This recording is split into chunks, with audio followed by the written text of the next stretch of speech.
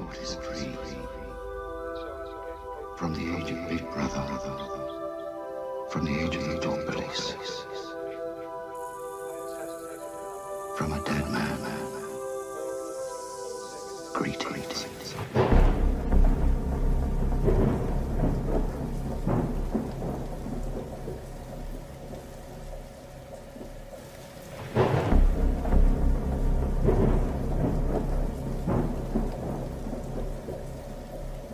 Coronavirus is the biggest threat this country has faced for decades. We're seeing the devastating impact of this invisible killer. There will come a moment when no health service in the world could possibly cope, because there won't be enough ventilators, enough intensive care beds, enough doctors and nurses. That is the moment of real danger. The new variant is out of control and we need to bring it under control, and this news about the new variant has been an incredibly difficult end to, frankly, an awful year, and it's important for everybody to essentially act like they might have the virus, and that's the way that we can control it together.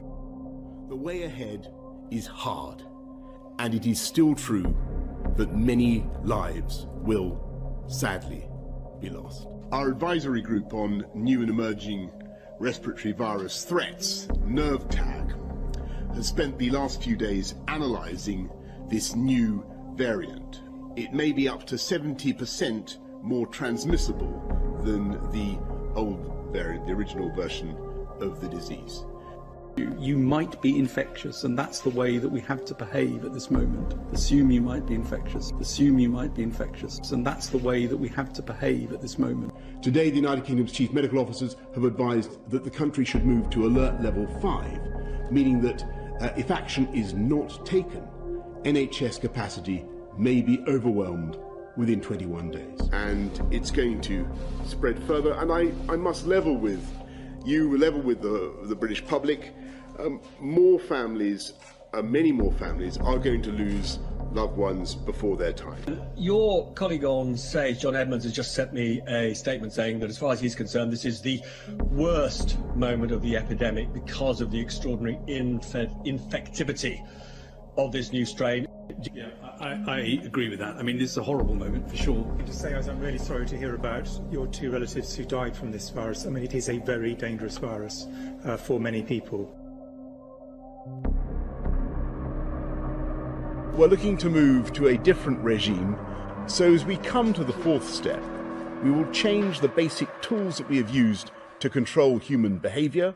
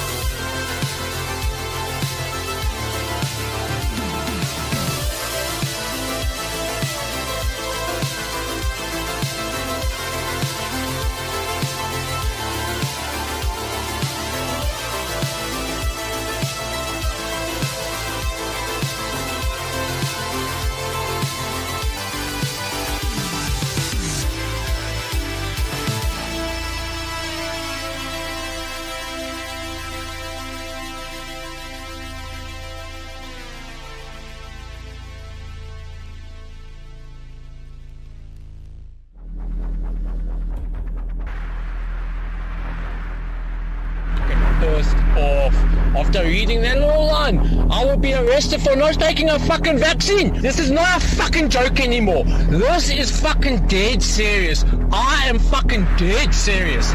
These people don't know who the fuck they're actually playing with. Yeah, in a group they might come and fucking intimidate me and whatnot, but fuck, they do not understand what the fuck just one person like myself is capable of. They do not fucking understand. No fucking vaccine or mRNA will ever flow through my fucking blood. Never! I will fucking die fucking fighting for my forefathers and my fucking lineage. Fuck these motherfuckers!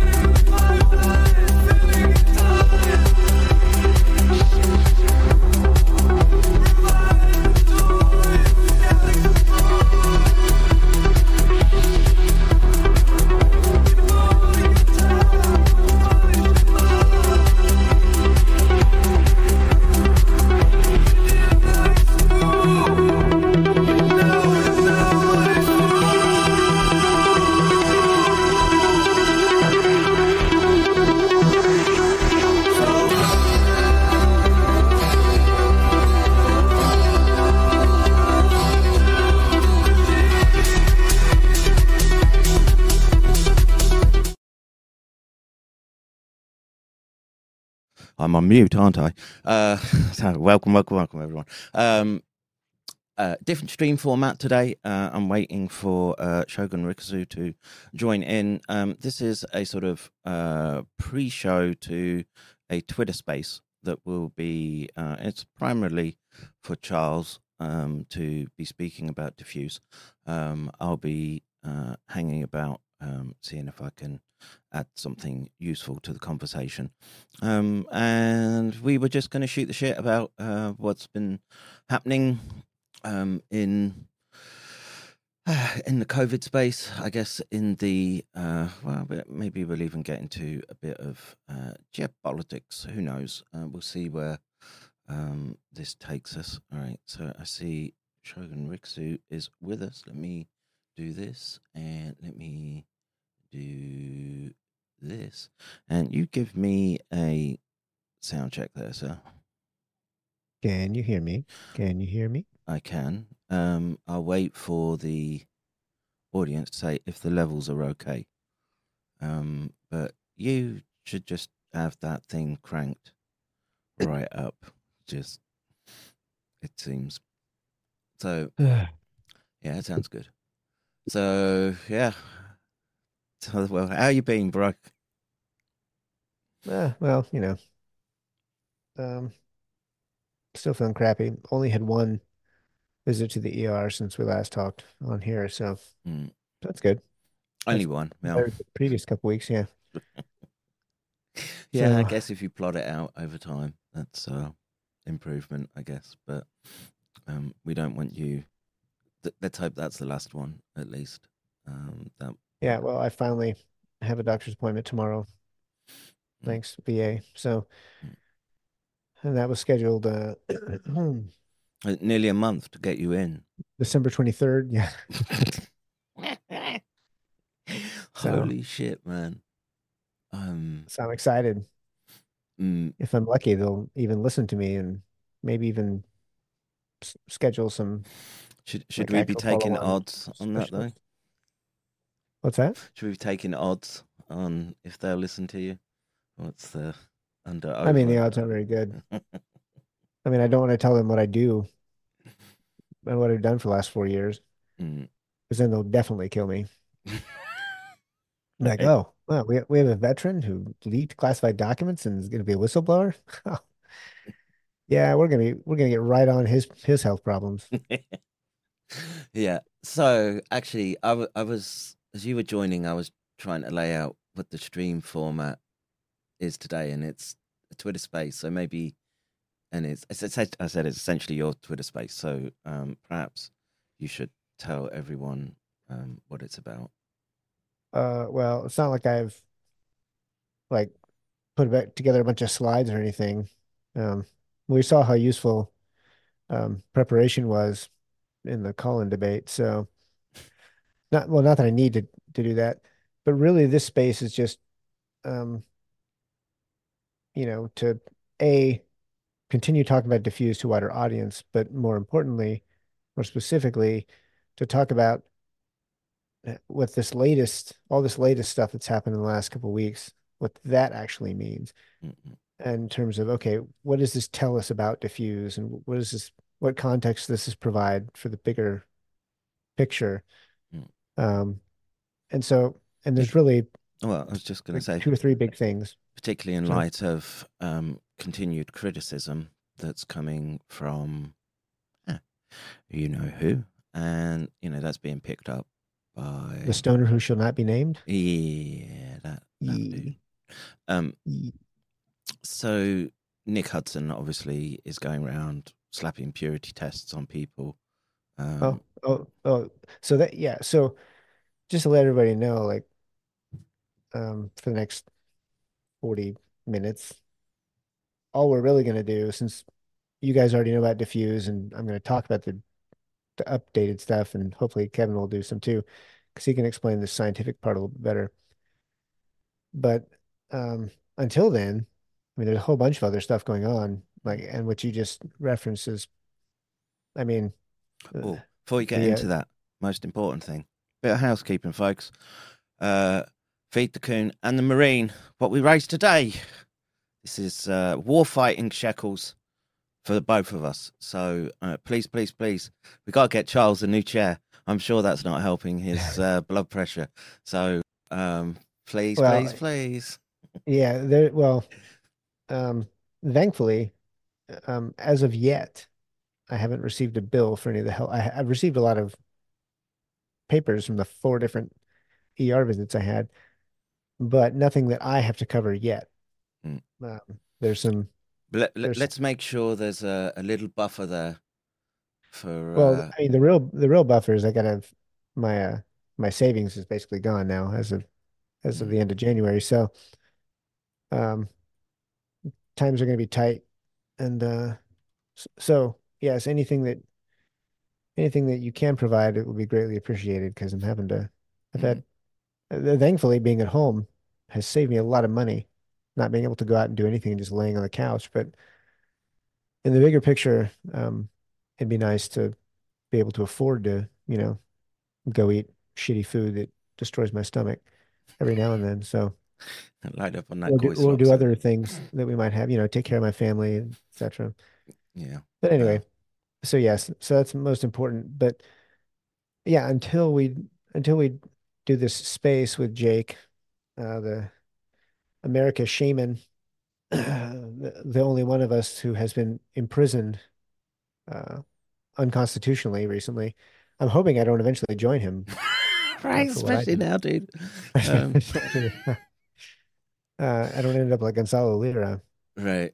But anyway, yeah, but there's a whole bunch of coup-tards, or coup-tards going off. Nick Hudson among them, Jessica Hockett. They've been really going after well, Diffuse, of course, but also even more so Kevin McKernan. And apparently one Dr. Jonathan Cooey seems to think that Kevin McKernan may have had a role in his exit from CHD, which I didn't even know he had been exited from CHD, but that's sad news. It really is. My heart bleeds in this instance, bro.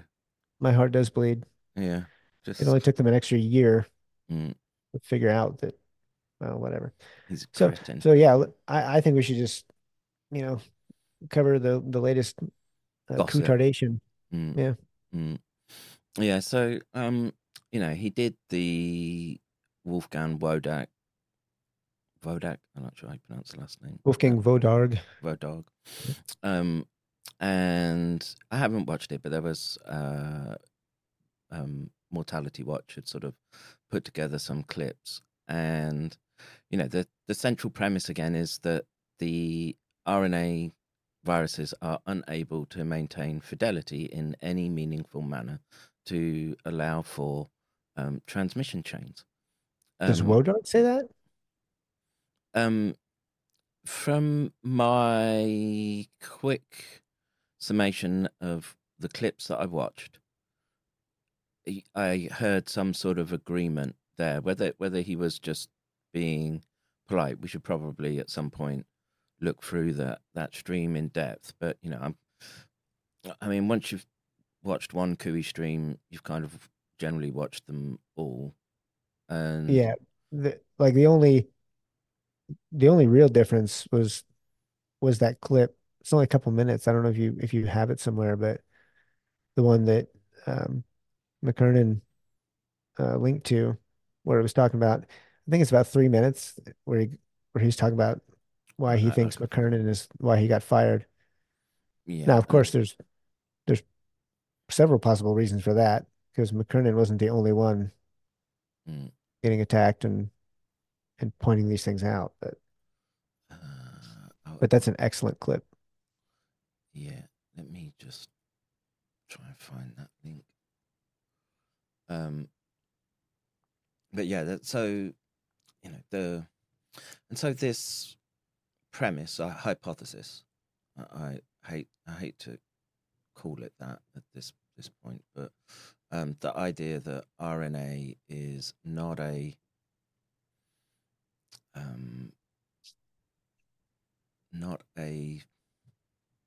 transmissible viable pathogen. way of transmitting genetic information across lineages, essentially it has to be across evolutionary timescales and essentially geologic timescales, because we seem to be able to find these entities.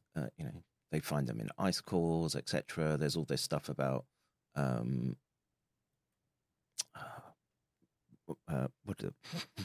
whether methane melts, and permafrost, that's the word I'm looking for.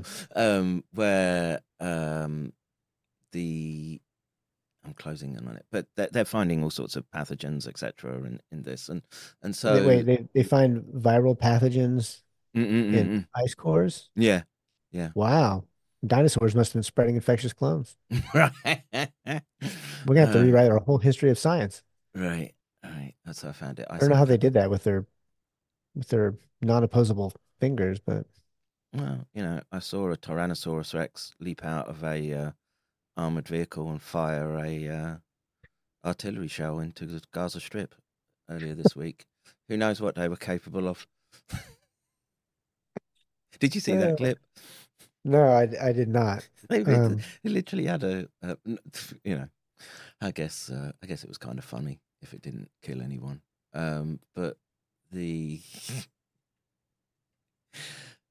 are you sure it wasn't Hillary Clinton? It was moving too fast and not coughing up her diaphragm.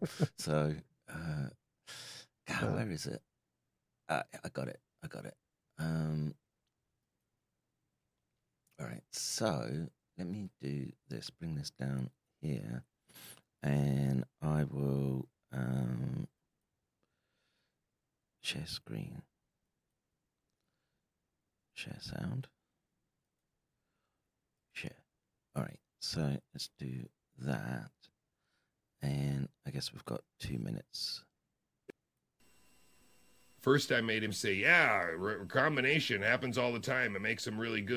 So, it'd be better just preface this. So he's talking about Kevin McKernan here, I guess, in discussions that they had in the past, and in this instance, recombination meaning that when you have two of the same species, I guess, on different subclades of viruses, if they're present in the same cell, then recombination can occur if there's complementary bases that would overlap during the transcription process. And yeah, I think it's a sort of established. Well, I don't have a number on how common it is, right?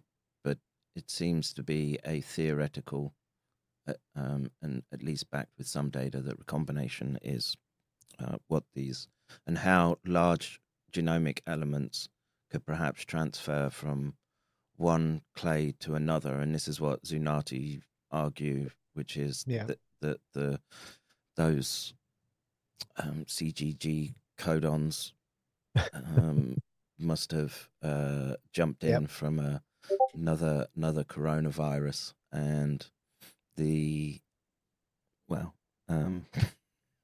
but we should let him talk. Hang on 1 second. All right. Good. And then I said, yeah, but doesn't recombination a lot of times result in dead ends? Oh, yeah, it does. Sure, it does. Yeah, absolutely. And so we kept circling back to the infectious cycle cartoon being horribly wrong. The infectious cycle cartoon is horribly wrong. And the way you overcome it is to make a lot of pure RNA. And he just didn't want to see it. He doesn't want to understand it because it's his job not to understand it, or to make sure that the people that are listening have the least likelihood of understanding it when he's around. And that's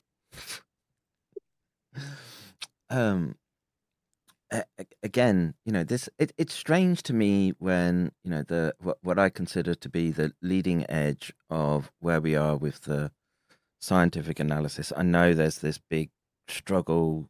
I'm glad those people are fighting the lab origin and sort of forensically going over there. But in my mind, the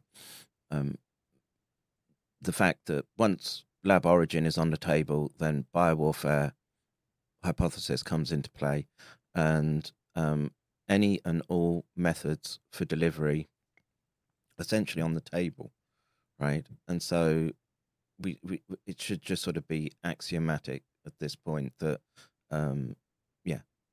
of course they would be using infectious clones, because we know that they were doing this recombinant biology, recombinant virology, and the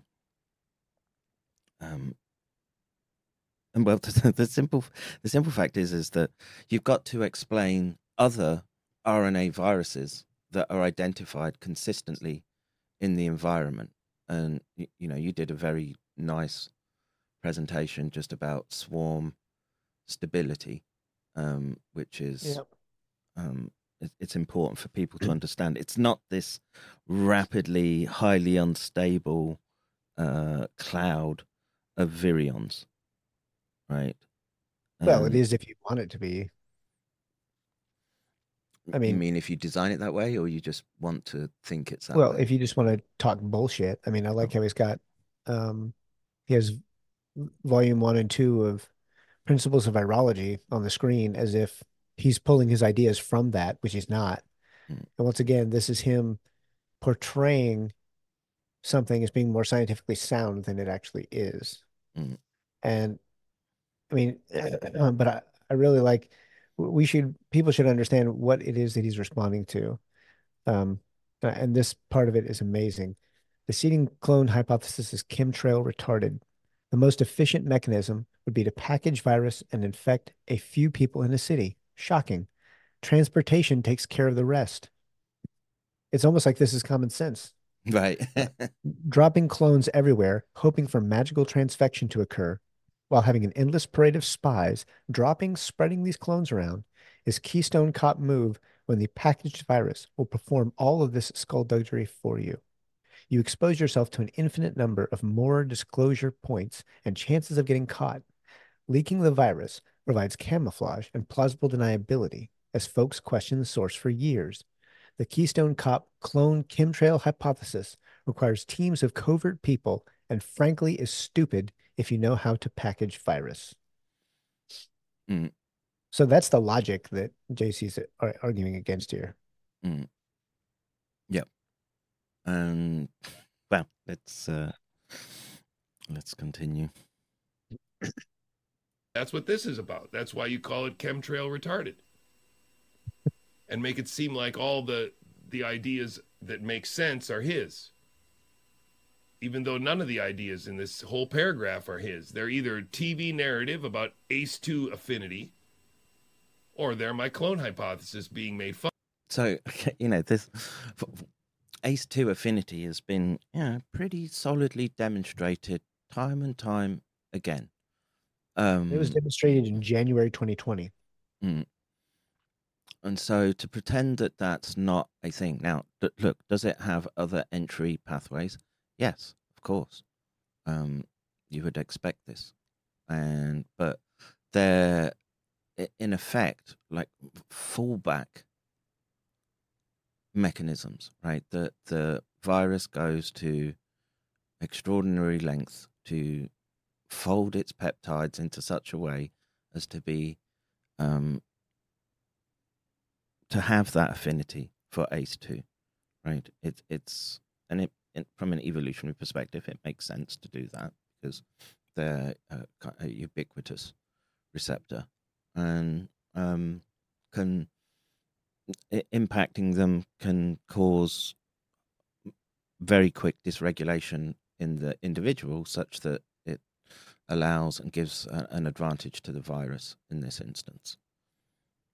And I don't know why people would just keep biting off. You've got to have some footing on the extant literature, right? To be No, you don't. That's why he doesn't show it anymore. And what's stunning is that he spent, a year on the immunology, but now is pretending that ACE2 binding is irrelevant.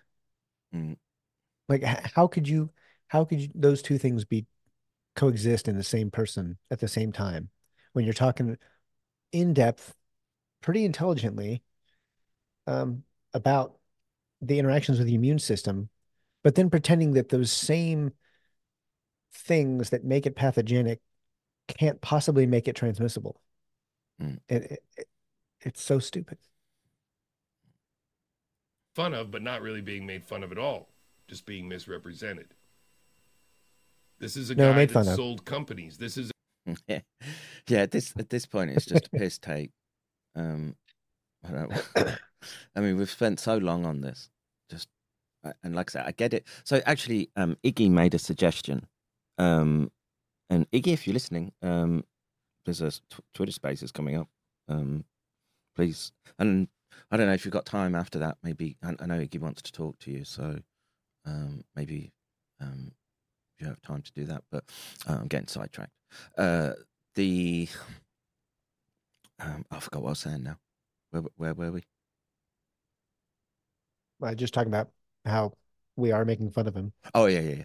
I was just saying we spent so much time, and what Iggy suggested was you need to do like what I do occasionally, which is like a condensed lecture format of what you have, and key point slides, and pack it into like 30 minutes, 45 minutes. And, you've got, I would say, probably double-digit subject matters into which you could make 30-minute Yeah, I've been meaning to do that. I just, to be honest, I did make a couple videos during the summer. And like one was like 3 minutes, one was 10 minutes. And I do want to do that and actually have slides and stuff. I've just been, once I finally got settled in here and we got to the holidays, I've just been sick for the last month to the point where I don't want to do anything. So we're working on it. Well, you kind of got sick from any transmissible virus, RNA virus.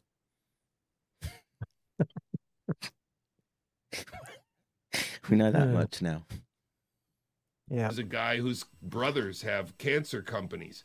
This is a guy whose family is probably worth $250 million. This is... Wait. You're saying there's a high degree of competence in this family, and they've been scientifically successful. Well, we should Unlike just throw away everything he says then. Yes. Yes.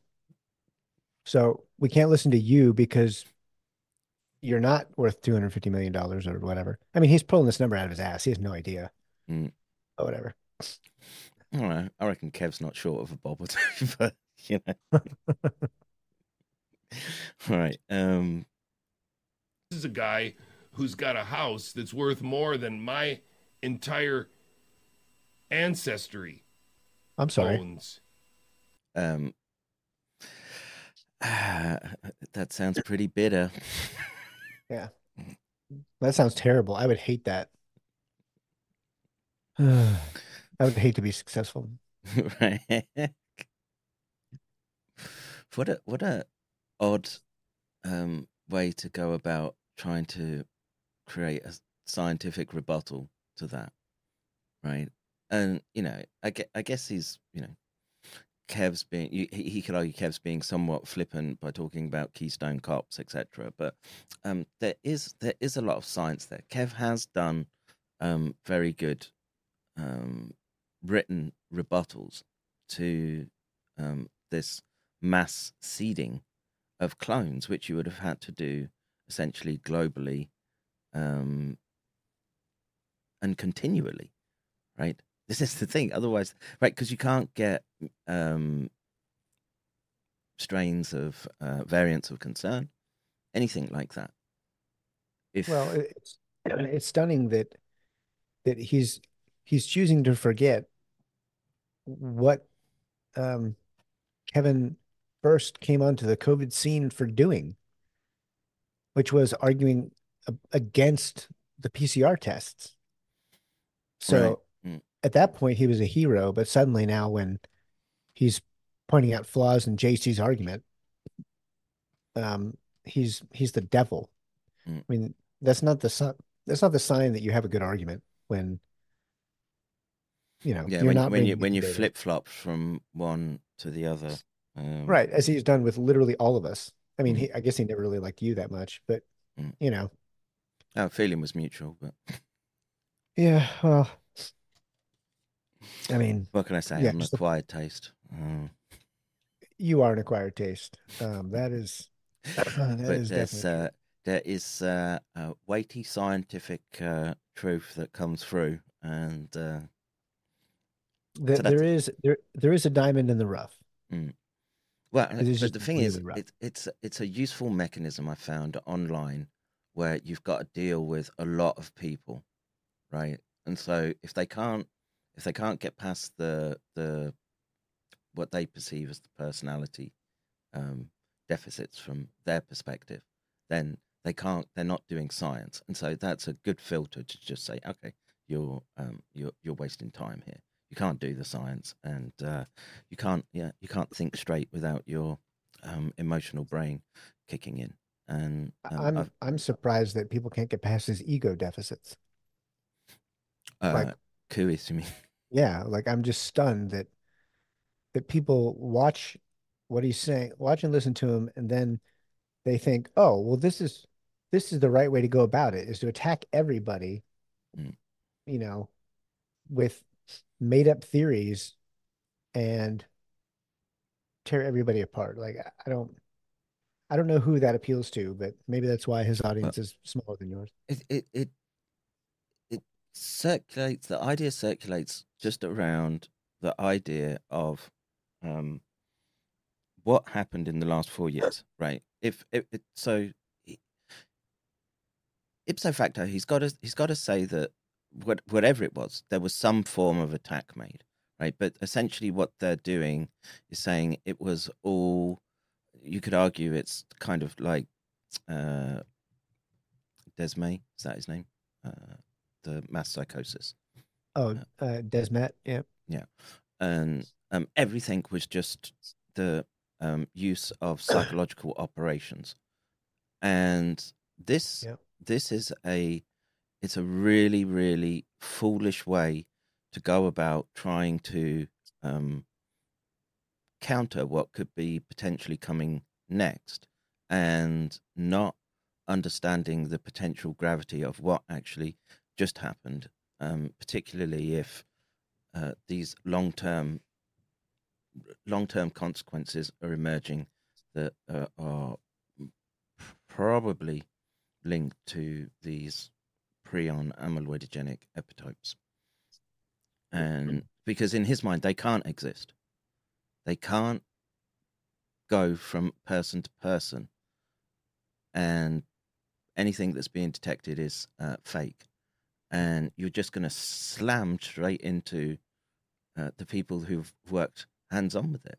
I was reading this post from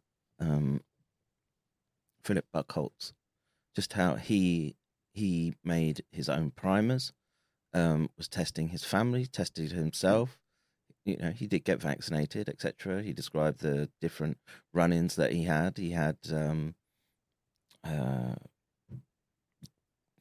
relatively benign, but also very hard experiences. And this, that type of, you're just saying that all of that doesn't exist. All of those people are making stuff up. All of those people must be some sort of contrived and coordinated, like soldiers for psychological operations again. Well, clearly, I mean, that's obviously why the Saturday before Philip Buckholtz testified in the South Carolina Senate, he drove up here to meet me, and it was all so that way I could deliver to him the narrative that he needed to spin. It had nothing to do with him admiring my work or coming to pick up the vials that I brought back from Japan or, thinking that I was a hero. Nope. It was all so that he drove 6 hours so that way I could deliver unto him the narrative. We've got to contain that cooey. Which is great timing because I didn't know that he was going to be testifying that next week. So, so that was just good timing on my part for the narrative building, clearly. Well, same with me, going to JC's house when, he invited me, but then pretends that he didn't. He invited my family. And so my wife and daughter, like, they know because they were there that we were invited. They invited us to stay in their basement, and I declined. And that was a week before we actually got there. So, but that's all just fake and gay. And everything else I've done, going to Japan to meet you, meeting Karma Doc or Andrew Huff or, all these other people. Nope. Just narrative control. No, it's a weird state to get yourself into. And the thing is, look, they're trying to put up some type of counter to what's actually happening, right? So, okay, that's heading in the right direction. They're trying to focus on vaccines somewhat and the tyrannical trajectory that emerges from essentially Bolshevism emerging through the medical system. But they can't make that step and say, well, that then becomes a coordinated biowarfare attack. It's all just done with the TV and and well, this is why I told Jicky, and he really liked, well, a lot of people really liked this apparently, but in DMs, this is what I said. It's a false dichotomy in which you aren't allowed to believe that your rights can be protected while believing that gain-of-function viruses are a danger. It's I mean, the simplest way I can explain it. Those two things can coexist, and they do coexist in the real world. But whether it's because they don't want to consider the possibility, or they don't want to be wrong, they don't want to admit that they're wrong, or they're just spinning a narrative themselves, maybe some combination of all three, depending on who we're talking about, that they refuse to consider that possibility, which is stupid. When you have something of this magnitude, you don't rule out any possibility until you have enough evidence to do so. And I'm just reading that text as well. His next squid ink is to claim it could not spread as fast and thus needs to be seeded from clones. Yeah, I don't know, man. In the world of modern air travel, and I mean, I got sick after flying through a place where there was an outbreak. So, says my internet how dare connection. you? I know. How dare me? So I lied. I lied about getting sick on March 9th of 2020. I lied when I went to the doctor and I had 103 fever and, patchiness in my lungs, and I tested negative for everything. I lied about all that. Lied It to my must have been the family. flu. But Yeah. that's an RNA Except virus. they tested the flu. That's an RNA virus, though. That's true. Well, HIV isn't real then either. So no flu, no RSV isn't real. So there you go. Yeah. So all these Measles classes isn't real. aren't. There's no way for them to maintain coherence over any extended period of time if you follow his line of reasoning, right? And well, his line of reasoning can't maintain any coherence. So, and the look, clones as a way to build out a armory of such. Yeah, okay, I don't have an issue with that. But the idea that you were taking plasmid and then spraying that everywhere, and plasmid was transfecting people in that instance, I'm not so sure, because you've got to account for all the other associated peptides that have been identified, and you're not getting nuclear capsid isn't real, right? There's I suppose you could say, well, they're seeding all the plasmid peptides at once, right? So nuclear capsid, plasmid, whatever, membrane, envelope, plasmid, all these things. So it's adding more and more epicycles to something that doesn't need it, if the point is to try to get down to, did we just get assaulted and essentially picked up and getting ready to be suplexed by these people that were responsible? And they're still arguing about is that person actually there and picking us up off the floor, when the rest of us are like, well, how the fuck do we get out of this? And what's the, you have to understand the weaponry in the first place to do that. And he just can't bring the weight of evidence forward, in my mind, to reinforce his position. It's an appeal to emotion, and that's what Nick Hudson is doing. It's an appeal to emotion. It's an appeal to authority. And once again, JC in particular has done this. He's appealing to authority by having, a PhD, having worked in biology, but then that's one of, to me, like one of the biggest sins you can make as a scientist is to appeal to authority. And appealing to authority is exactly what Fauci was doing, in saying, "Oh, well, we need to stop all this conspiracy theory talk." Well, Fauci and Francis Collins and all these people, that's exactly what they did. They were trying to appeal to authority. And once again, JC is using the exact same tactics, but justifying it just like they did, because, oh, well, it serves a bigger purpose. But it's wrong. It's still wrong. It doesn't matter if it's him or anybody else.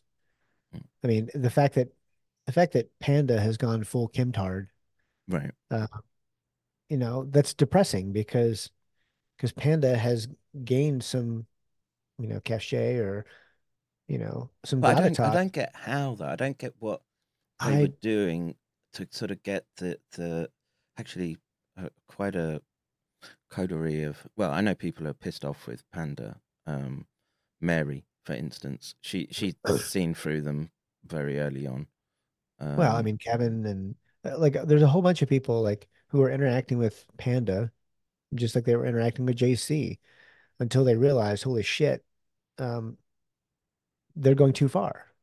mm, And I mean, Nick is um, um, he's presenting stuff to Panda, and once again, it's not bad to go into these places and interact with them. We should be discussing with them. But what Panda is, what Nick Hudson is doing now, sorry, I was talking about our space kitty Nick there for a minute. But what Nick Hudson is doing now is the same appeal to emotion bullshit that JC is doing. mhm, So that's when you know that when you have to go to that instead of going through the data, which is literally in their name, pan data. mm, I don't like you've you've switched over from a researcher or a scientist into a propagandist, mhm, which is exactly why everybody despised it. But I went and debated John Cullen because it needed to be done. And mm, because I'm not a propagandist, so I'm willing to go into different places and have people question what I'm saying. mm. And Well, and JC is not doing that. it showed them for what they are as well. And Right. It did expose them, but mm, and that was depressing because, you know, the conversation needed to be moved forward, and all they did was turn it into some, you know, turn me into a Nazi, apparently. For I couldn't believe it. I didn't see it at first. I couldn't believe it mm. because I still haven't seen the videos, but I couldn't believe it when they said that because my kids are blonde, that I'm a Nazi? Is that Well, what's it's just insinuating? it came up in a conversation. I was just like, well, we need to preserve those genes, bro. The blue hair, blue-eyed blonde hair, and I mean, that. Rixie's, except for me, like, well, their hair goes dark when they get older, but like all Rixies have blonde hair and blue eyes. I got hazel eyes from my mom, but otherwise I'm a clone of my dad, just shorter. Mm, And like they're all the generations, blonde hair, blue eyes. And all three of my kids, blonde hair, blue eyes, until they started getting older. So it has nothing to do with, you know, being an Aryan race or anything like that. mm. I mean, that's absolutely asinine. Well, it Uh, just shows the level that he's operating on, and like I say, oh, it was very much, pathetic. yeah. And look, man, someone who's operating drones in Ukraine around the Maidan coup, etc., and all involved with Israeli Air Force types and Unit 8200 types. Uh, that's a that's That's a not suspicious. Just because they were in Ukraine in 2014 doesn't mean anything. I mean, heck, Hunter Biden was there just shortly after that. It's perfectly legit. TJ, bro. So you're just trying to smear. This is a smear campaign, Kevin. How dare Right. you? um, shall we? We've got 10 minutes before the Twitter space. Should we let it play out? It gets sweeter. Yeah. Let's just finish Mm, this up. mm, And he spends his time ridiculing me. A guy who just got laid off after 6 months of working for CHD, who's supposed to be this organization that would support a guy like me. Womp womp. So, first of all, it's not 6 months. So if he just got laid off, he was there for an additional year after I was let go, Mm, which means, well, and actually I calculated it up because it was 15 months through the 15th of January. That means, not that I want to, that means he earned six figures in mm, 15 months mm, just from CHD pre-tax. So not not including anything that he raises from the people who support his stream or the fact that his wife works or anything else. He's telling you that he made six figures in the last 15 months, just the last 15 months. And then he's bitching about how he's never owned a home or anything like that. Uh, I can almost guarantee that from the time I was 20 years old, JC has always made significantly more than me. The most I ever made in a single year by myself in the Marine Corps was just under $60,000 before taxes. Fuck me, that's that's better than most of what I did for my scientific career. Right. Okay. Well, exchange rates and shit like that. But once again, that was only at the tail. That was in the last couple of years at the final rank that I was at. And if I remember correctly, that's including like the housing allowance that we got, which was like $1,500 a month, typically, depending on where we were. And that would have been in my early days, that was half my income or more. So whatever the math is, he's always made more than me. And yet by the time that I was 36 years old, I had bought 3 homes on my own income, on one income, making probably half of what he makes or made as an associate professor or researcher or whatever the title was. So when he bitches and complains about being poor, that's disgusting to me because I'm poor now. I'm living solely off my disability income in a 700 square foot apartment. Remember, folks, feed the coon, feed that Marine. Let's get Charles a better chair and not the. Yeah, I have a $13 Walmart chair. Yeah, let's try and get him a $50 Walmart chair. Yeah, I gave up all that. I had to sell my house and I foreclosed on my second home, which I'd rented out since we built it in 2014 when I was stationed in Missouri. So it's not like I was rolling in the dough, and that was right before he pushed me out of CHD. So he didn't give a shit about my financial situation, knowing that I was living with my in-laws. And he knew wins that in a cage match, Charles or JC? Fuck me, Charles would go through him like I would annihilate him. Yeah. That's dumb. All right, I want to just hear the pity party. He's gonna. Oh yeah, sorry. But it just came up. Okay, but that's the backdrop. That's the backdrop for his pity party. There you go. And help get this truth out. One of the reasons why I got in trouble at CHD was because I covered a podcast where 2 members of CHD interviewed this guy, and I criticized what he said in the interview. And I tried to protect the 2 people from CHD. He was protecting them from the. I guess they didn't see it that way. Right. Protecting them from what? Science. And, Kev makes a very good point, which is that Cooey tries to make it sound like the sequencing that's done for genomes is, what does he call it? Theranos type technology, right? That there's nothing there. It's all black box and you can't trust anything that's put out. And that's arrant nonsense because there are tens of thousands of these devices everywhere, probably more, and probably tens of thousands of highly qualified people cross-validating the data that they get across multiple domains. No, it's all Scooby-Doo. Right. And for him to sort of be claiming that this, what was Kev saying?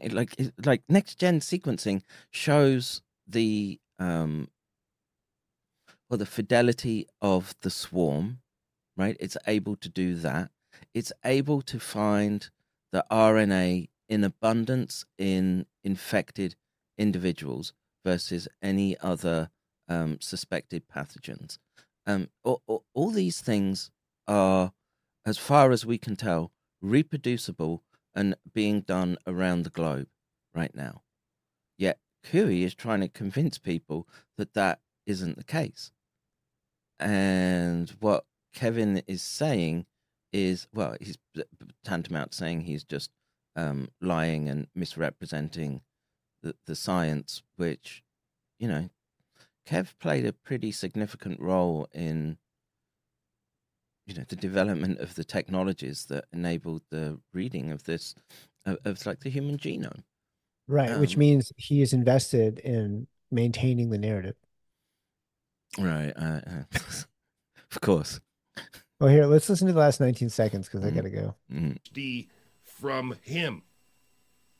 And I was reprimanded for it. So somewhere in the upper echelons of this theater are people in every single spot that need to be there.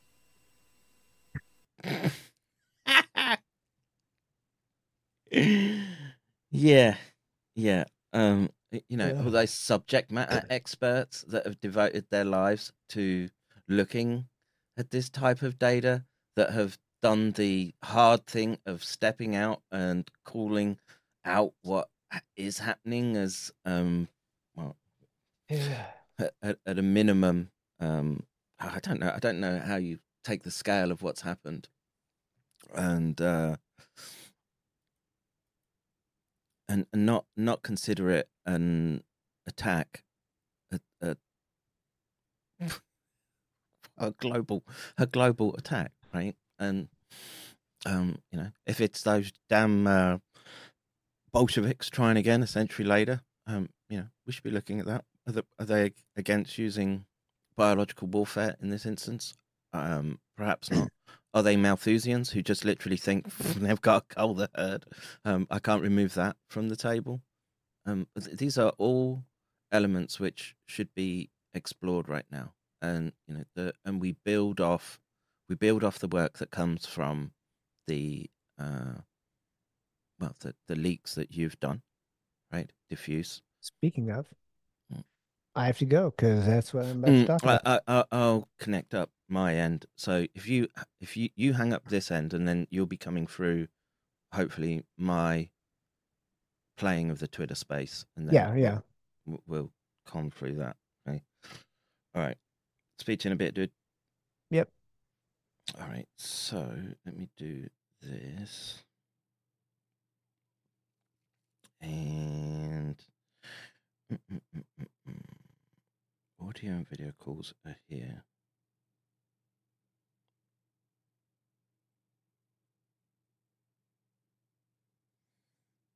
I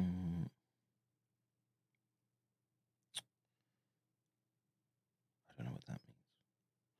No thanks. Do this. Just bear with me, folks, as I find the yeah.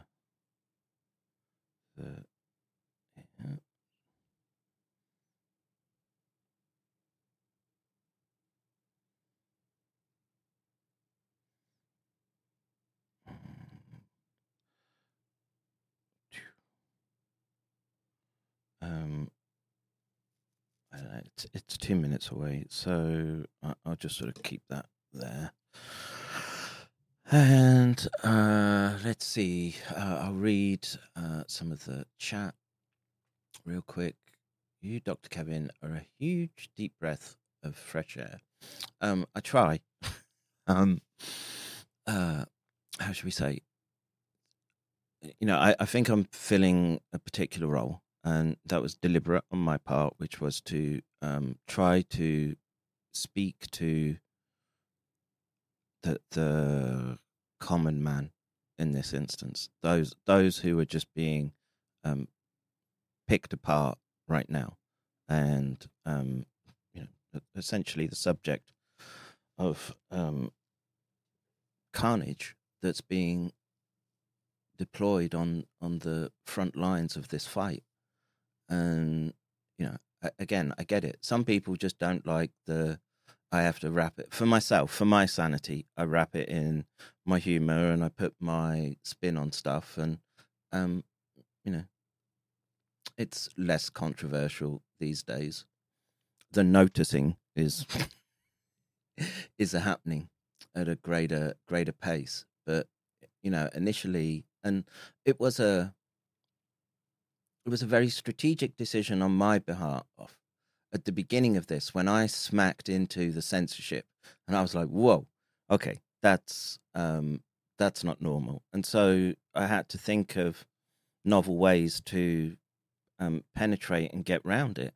And the thing is, as silly as it sounds, the mimetic warfare and the taking the piss was great because they weren't expecting it as a attack vector for them coming from scientists. They thought that they had the scientific community wrapped up because scientists were trained in such a way for sort of formal debates and the how do I shouldn't that be starting? Yes. Oh, do I want to have sound and vibration? Okay. Deliver quietly. Yeah, I don't know. Do this. I don't know. I can't join it yet for some reason. They're late. Oh, start listening. All right. So I need sound check if you can hear it.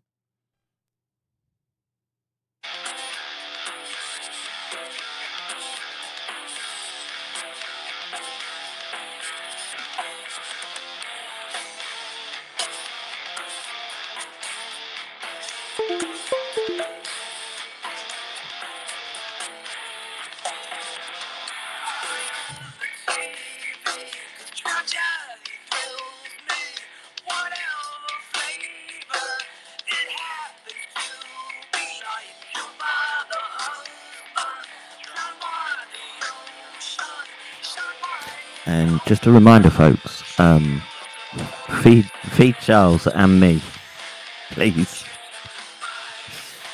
Times are tough.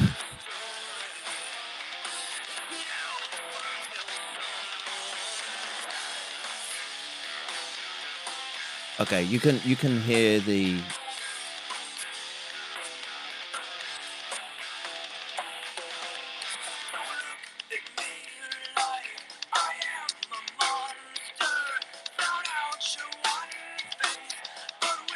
I don't know why it sounds a bit tinny to me, but I presume that's his end.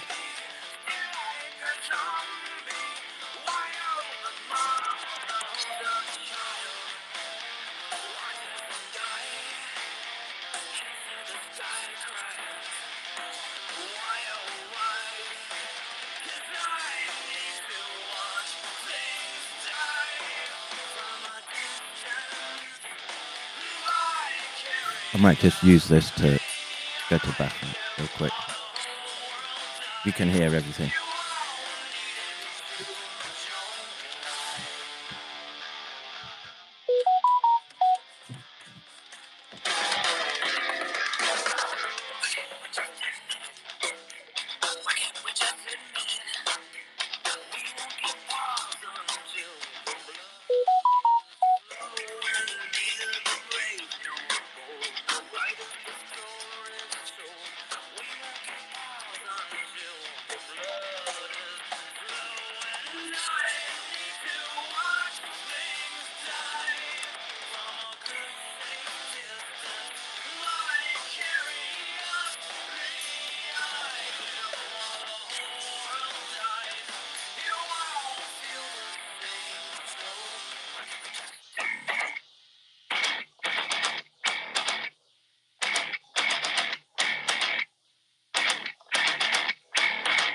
We're going to get started real soon here. Now that we've got Charles in here. Jenny, I sent you an invite to speak. Same to you, Kevin. If you guys want to take that mic, feel free to do so. We'll get started in just a minute.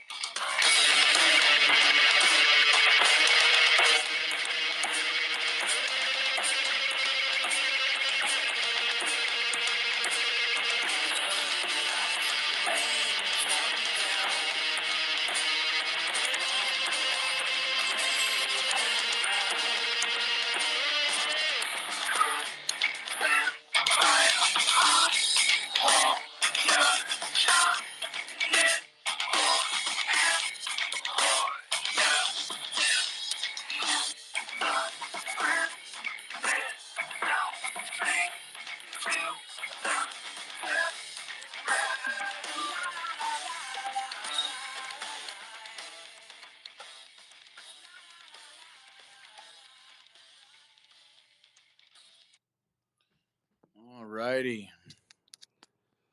So I chose the song Vicarious for a reason.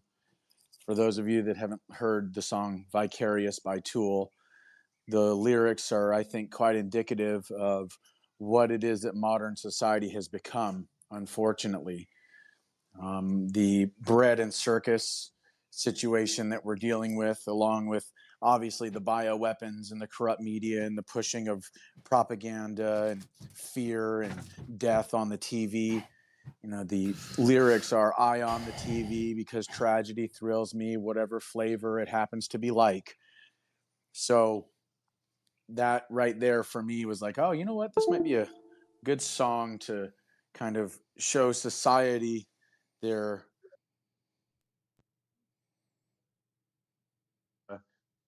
take the mic and give us your perspective on everything that's transpired thus far. We said we were going to do a follow-up space after the last one, and I'm glad we're doing one. Kevin, thank you for grabbing a mic. Jenny, I sent you a mic. If you want to get up here, I'd be more than happy to have you up here. Hi, Lindsay. All right, Charles. So, Hi, Jake. How's it going? Hey, Kevin. Hey, dude. How are you? Doing all right. I'm glad that you're here. Charles, how you doing, sir? I'm living the dream as always. I'm excited to be doing another space with you. I think every time, like a couple times now that we've done them, I enjoy because I always learn something, and I think that you take the conversation in directions that it really needs to go, to things that are being missed in the mass media, and you do it from the perspective of wanting to make a positive difference. So I'm excited about doing this again. Well, I'm excited too. Now, I think that it'd be good to start off by asking people, please retweet the space. I'm doing so as we speak. I simply ask that you retweet the space so we can get as much people in here as possible to listen to what Charles has to say, listen to what Kevin has to say, what Lindsay has to say, and Jenny too, if she would just take the mic. But anyway, Charles, can we dive into what this DEFUSE proposal is really quick? Because from what I understand, much of the things that you wrote in the DEFUSE proposal have now kind of been hijacked by other people, and they're trying to say that this is new revelatory information, just breaking news. But it's like, no, you proposed this stuff like what, 2 years ago? Yes. So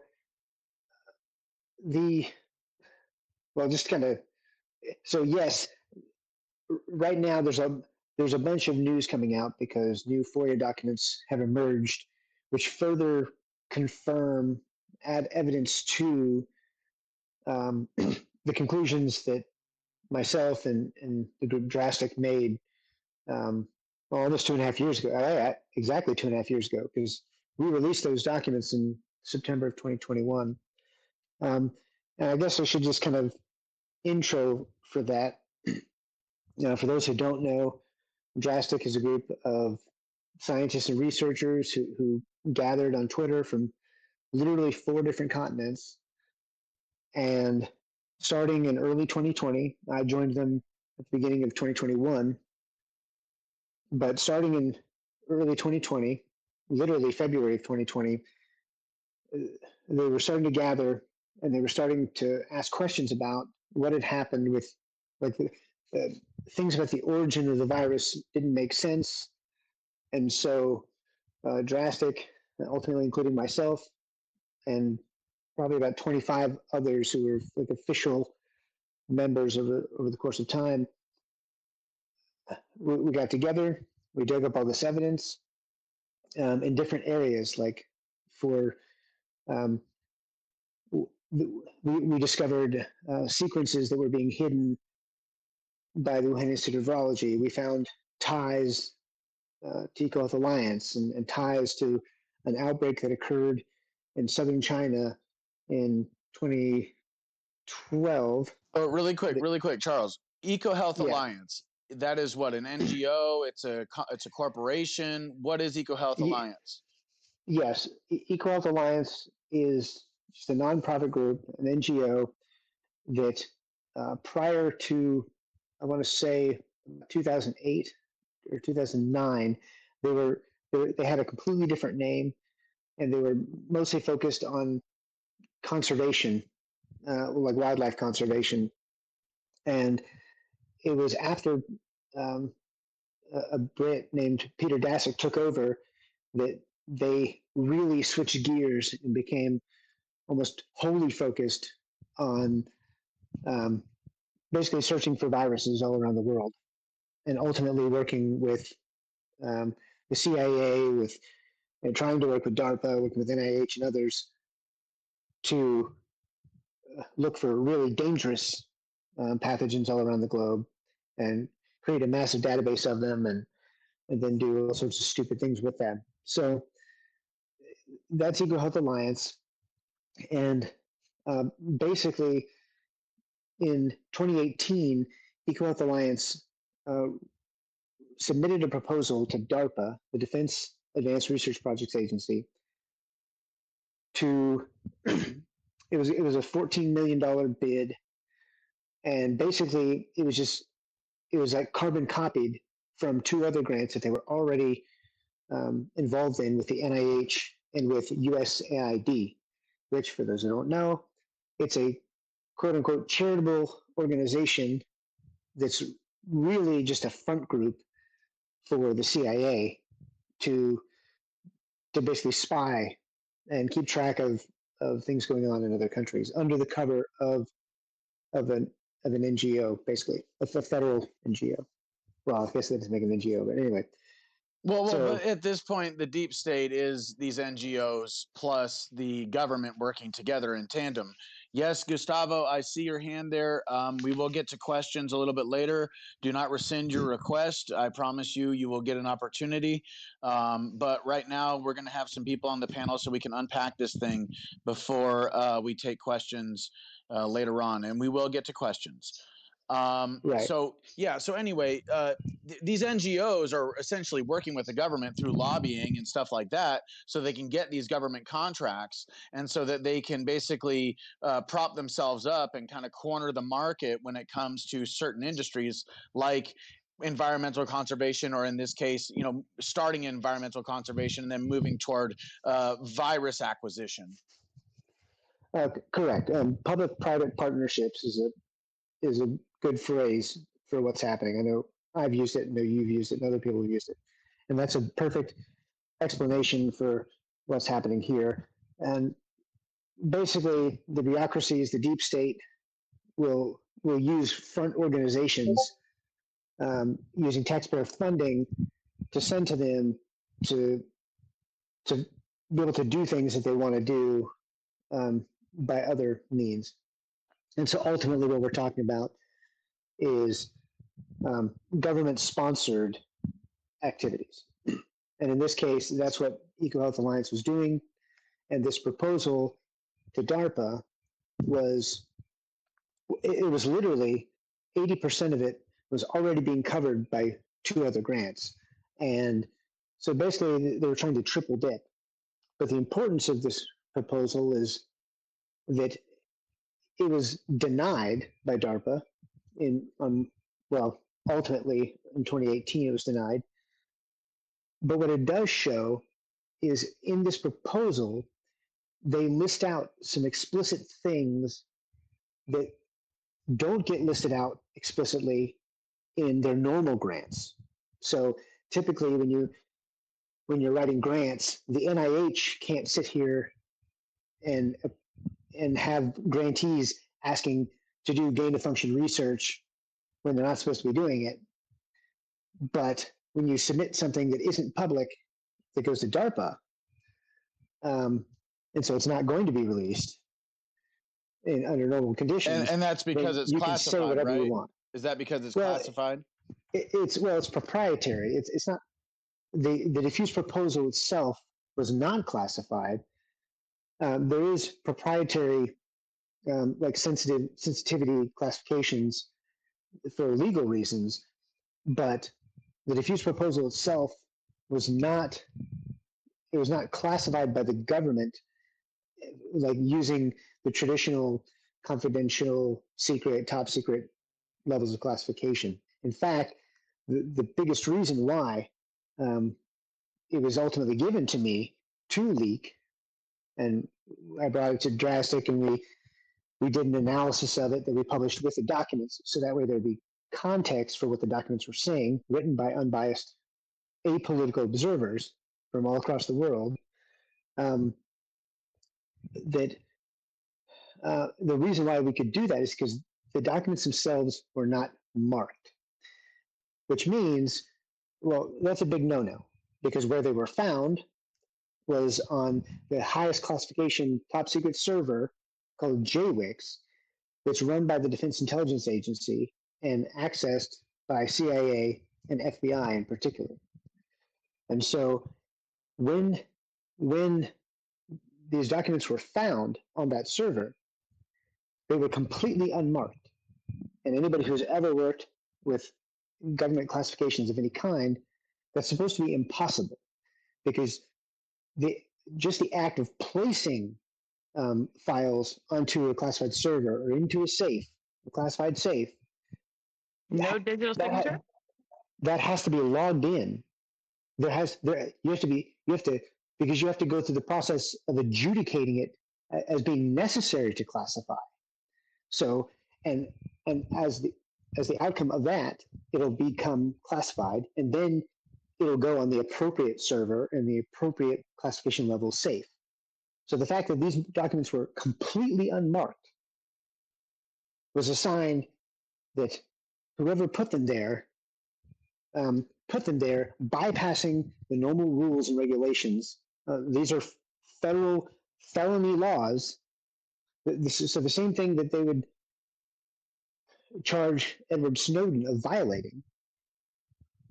This is in the same schema of violations. You cannot, the entire purpose of the classified server is to protect classified information. And thus, if the documents are unmarked, they are unclassified. Have you ever been able to come up with who did that? And isn't the DEFUSE really gave us step-by-step instructions on how to produce what we see now? So it was literally like the menu for SARS-CoV-2, correct? That's correct. In fact, it was me that wrote those words that are now being used by everyone else in the introduction to our analysis. Between me and about 10, overall, it was a group of about 10, specifically scientists. Charles, that's why this is so important. Okay, I'm just going to go ahead and say this right now. And Jake, I apologize. Lindsay, I apologize. But you've been doing this for a couple of years now, and you have compiled the largest database for all the information that we need. So when it talk about like moving the ball forward, you need to be a part of the ball.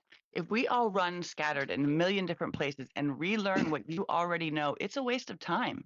And frankly, I agree. yes. So that's the problem, is that I want to make sure that people, our deep dives are really fun and it's interesting, but Charles has already dug up everything he needs. And right now he just needs force and power behind, what he's doing to help him get where he needs to be. He is the expert. He had the DEFUSE documents and leaked them with the hammer.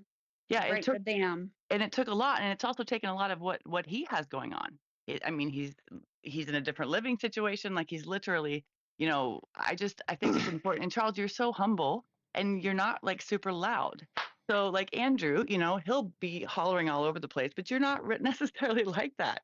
So it's important that you get showcased. And Jake, thank you so much for that. And again, Charles, I'm just so happy that you're here. And I'll put all of those proposals, your paperwork and things like that. I'm just going to be quiet and let you speak, but they'll either be in the nest or the bubble. Can you do both, Jenny? Put them both in the nest and the bubble, because I've heard that when people listen to the space, they don't always have access to the nest, but they do have access to the bubble. I always do that.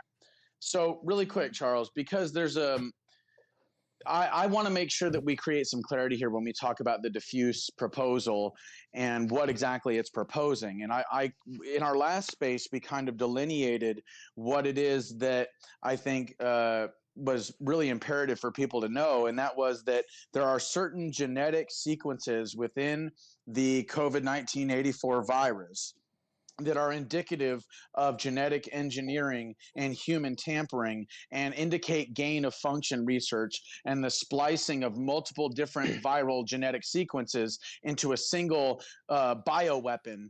And is that what the DEFUSE proposal is suggesting?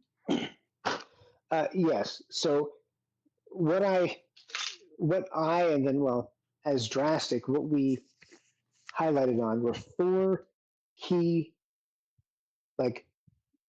elements of the proposal that we felt showed we called them, or I called them, literally it was a recipe to make the SARS-CoV-2 virus, the virus that causes COVID-19.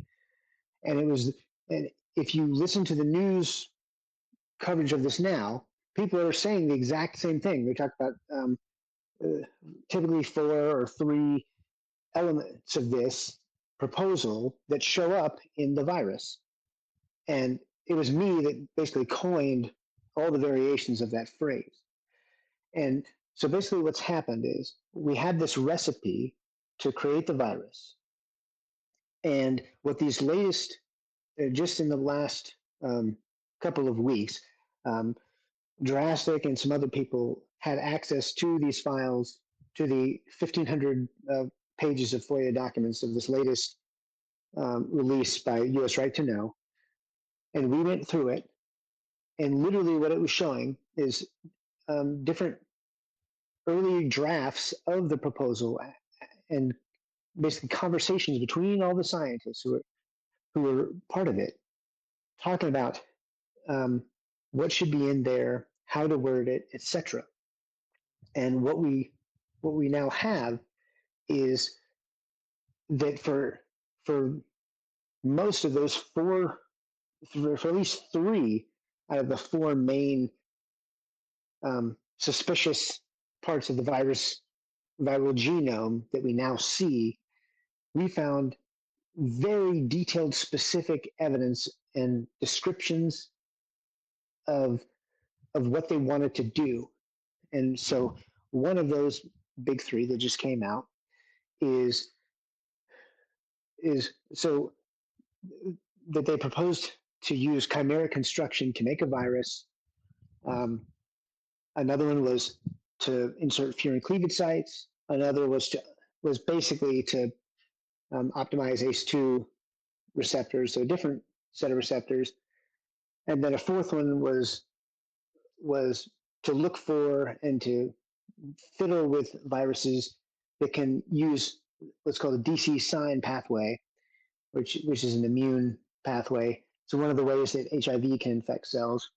And so there was those 4 major pieces. And all but the last one, we find specific evidence and descriptions of how they wanted to do it. So in the case of the chimeric construction of the viruses, they explicitly state that they want to cut viruses into 6 pieces and stitch different pieces together using specific, what's called restriction sites. So basically in specific points with specific scissors and then gluing them back together. And that is exactly what we see now. And the same is true in another part of this 1,500 pages. They talk about how they want to insert furin cleavage sites into this exact spot where it would appear inside of SARS-CoV-2. Okay, and so really quick, because I want to make this digestible for the people that are not privy to the technicalities of what you're saying. In a way, what you're saying is that basically the government and these NGOs that are contracted by the government. So all this stuff that's being done by these NGOs is known by the government because it's going to require the paperwork to be put through. It's going to require, permission to be given, et cetera. And the government and these NGOs have all of the ingredients necessary to, shall we say, make a cake, right? And it's technically against the law, according to the Department of Homeland Security. That's why they moved it over to Wuhan. It's against the law to make a cake that is like COVID 1984 or the COVID-2, SARS-2 virus. So they move it over to Wuhan, where this isn't illegal to make this quote unquote cake or make this virus. They get all these ingredients together. They have the recipe to do so. They have the not just the ingredients, but also the way that they are to be mixed together to make this quote unquote cake, make this virus. And then they do it, and then it gets out. And then there's also stuff in this. Are you saying there's stuff in this document that is basically saying how it is that they will mitigate the PR regarding this release of this thing, and how it is they can use certain verbiage and stuff like that so that they can move their agenda in country to country? Is that what I'm getting here? Well, Just how to make they They changed the they- definition of vaccine too. well they had the descriptions of how to make it, and then what's important is that they later on they deleted all of the specifics for these different suspicious areas. They deleted that from the final proposal, in part, and they explicitly state that one of the reasons for doing that was because they were afraid that DARPA would not approve it if they kept these elements in there. And they also talked about how they wanted to basically lie to DARPA and say that the work was going to be the gain of function work was going to be done in North Carolina instead of China, specifically because, once again, they were afraid that DARPA would not approve of it otherwise. It's literally in the margins of the drafts that they have these discussions. Okay, so in order for them to push this through, they had to edit the paperwork in a way that allowed them to kind of obfuscate the legalities or the illegalities of this research. And deception isn't just not telling, it isn't just lying, it's also hiding the truth.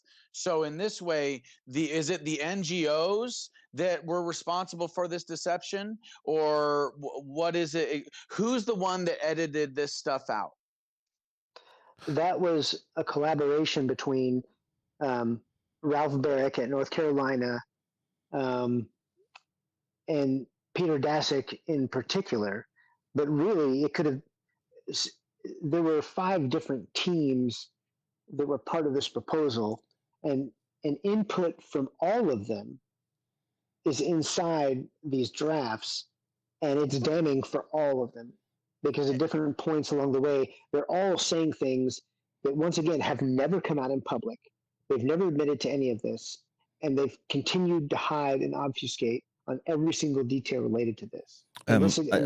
Sorry, Charles, this stuff lays out the evidence. I just want to interrupt. I don't know if you can hear me right now, but I just want to, in terms of grant writing, there are essentially legal contracts, if you like, where these groups have signed off. There's usually a declaration that everything that they're saying is all above board, etc. And these become legally binding contracts with the institutes or the organizations that are writing the grants and the grant giver in this instance. And that, as you were saying, when they've gone through and everyone on that list who has essentially shaped and nudged that grant into a particular direction while knowing that they were trying to obfuscate a little bit of what they were doing, trying to bend the rules, as it were, they should all be legally culpable now because of that, because they signed these documents saying that it's all above board. And the institutes, this is the other thing, the institute has a grant office usually, and that grant will get sent there and it'll get reviewed by the bureaucracy of the institutes as well, and they sign off on it too, so to say that we agree with the researchers, we'll allow them to do this. So there's a whole legal culpable chain that's there that's potentially on the hook right now. And this is why I think you're seeing such, I hate to use the word, I guess, but drastic effort to hide disinformation from the public, and it's taken because is that because the moment that it comes out, these people can be prosecuted and thrown into prison for a very long time because they literally lied to get billions of dollars to do this research they knew was illegal. Yes, yeah, that's the that's supposed to be the penalties when you're lying in this way and basically engaging in fraud, right? So Charles mentioned at the Do beginning you that think that's the worst part, though? I mean, it's no, not it's the worst not, but part. it's just what It's not even close. Like they right. literally, it's been an argument on whether or not this was made. A lot of Americans believe, and a lot of people in the world believe that this is a virus that came from somewhere like the dirt. Okay. They don't even realize that this was constructed. Not only that, they don't realize that it was funded by our own government and covered up by Fauci on purpose. Now you had a guy in Wuhan that was creating a vaccine who ended up dead by the CCP because, who knows? But that was right before around the same time.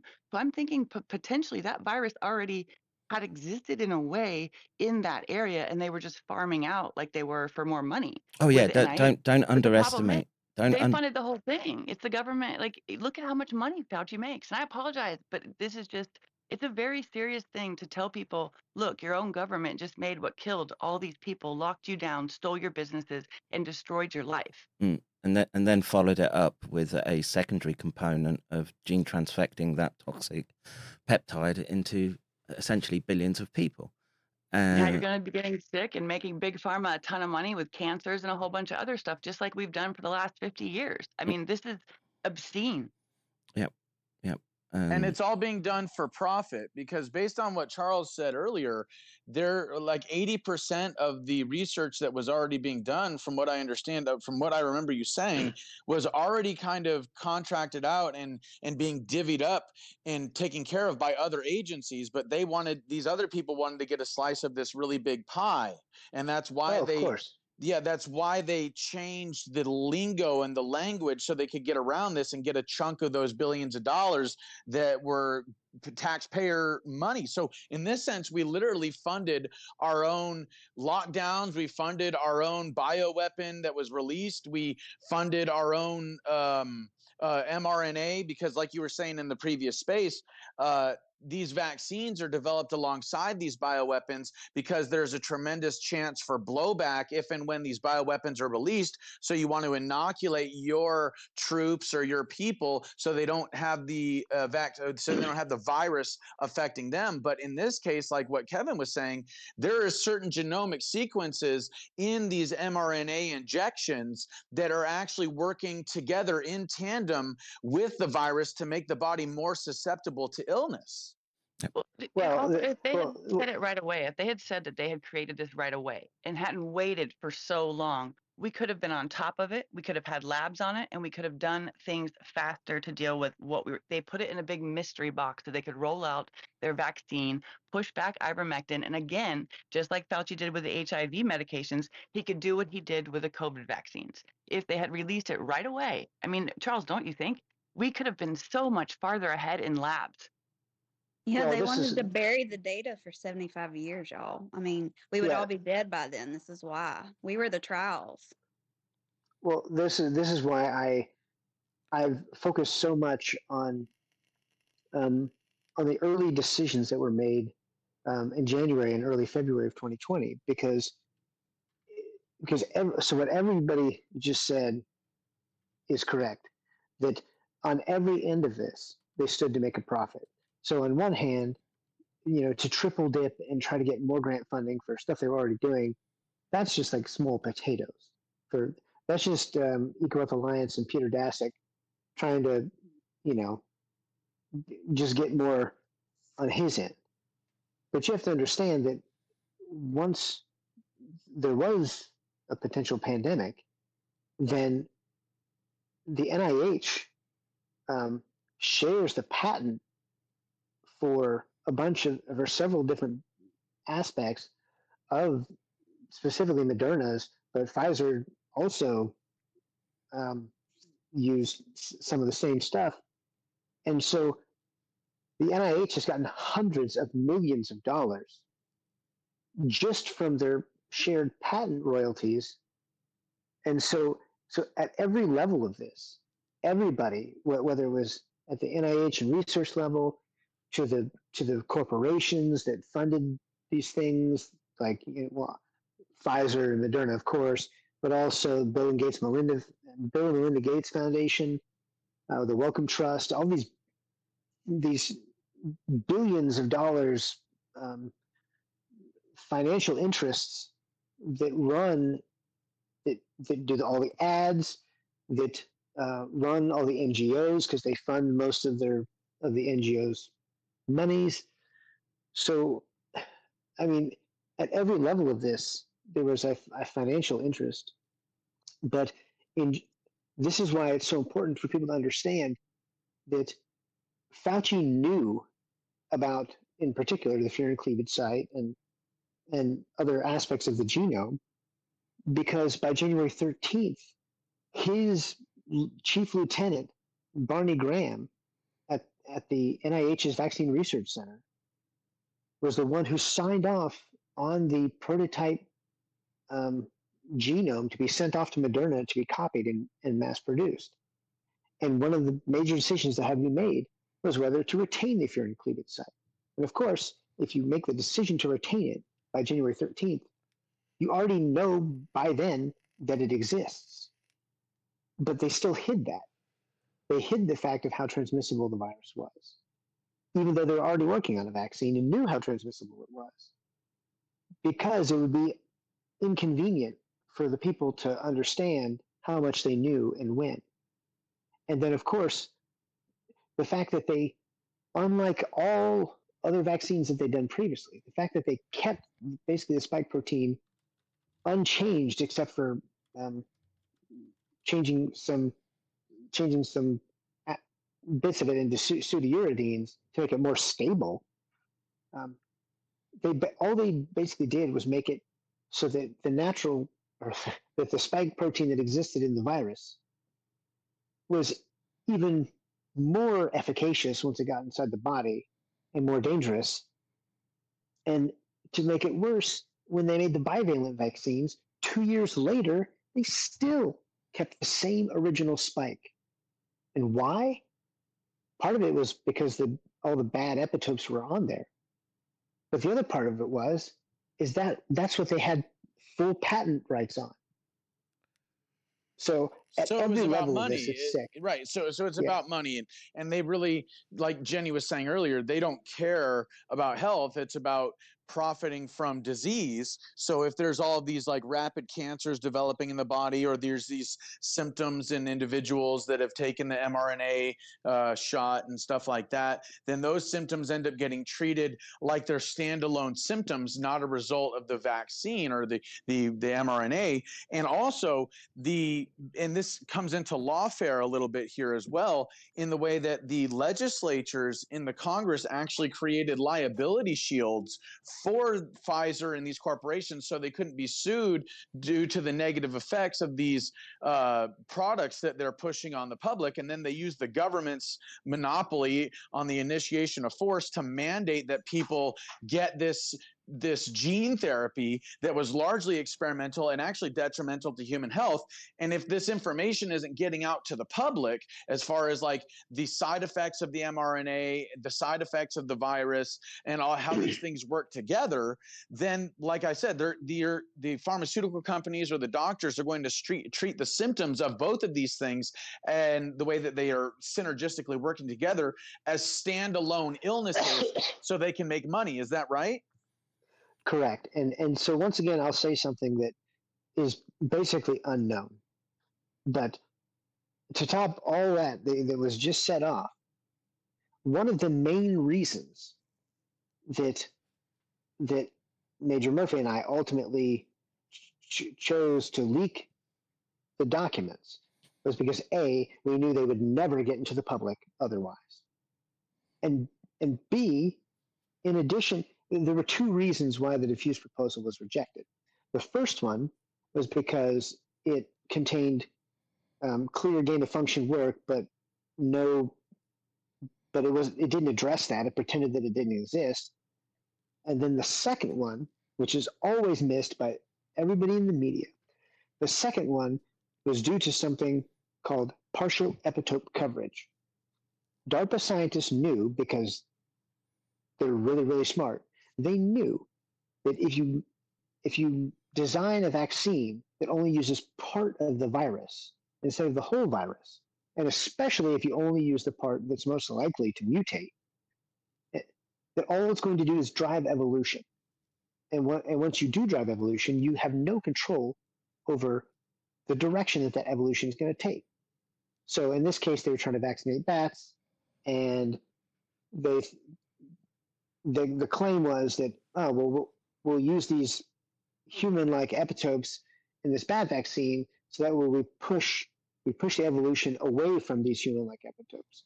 But the truth is, they had no, even if that was their goal and it was completely like non-harmful, like they were actually trying to do something good, the idea couldn't work, and they knew that.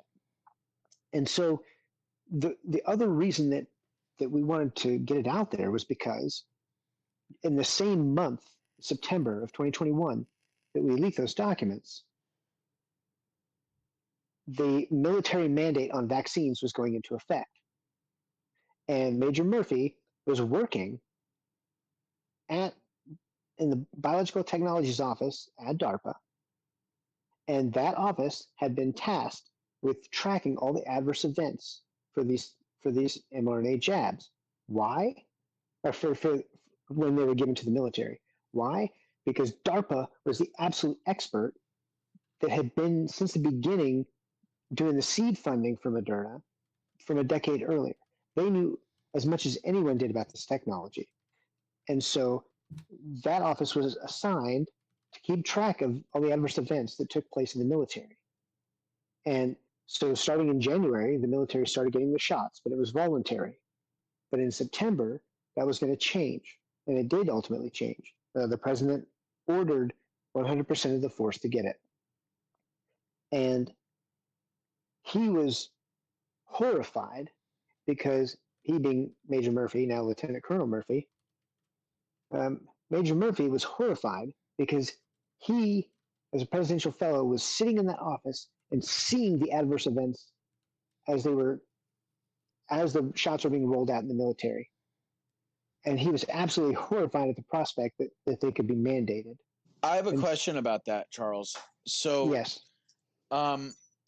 if it is proven that obviously at this point it has been, but because it's proven that these people lied about on the documentation so they could get funding so that they could make money.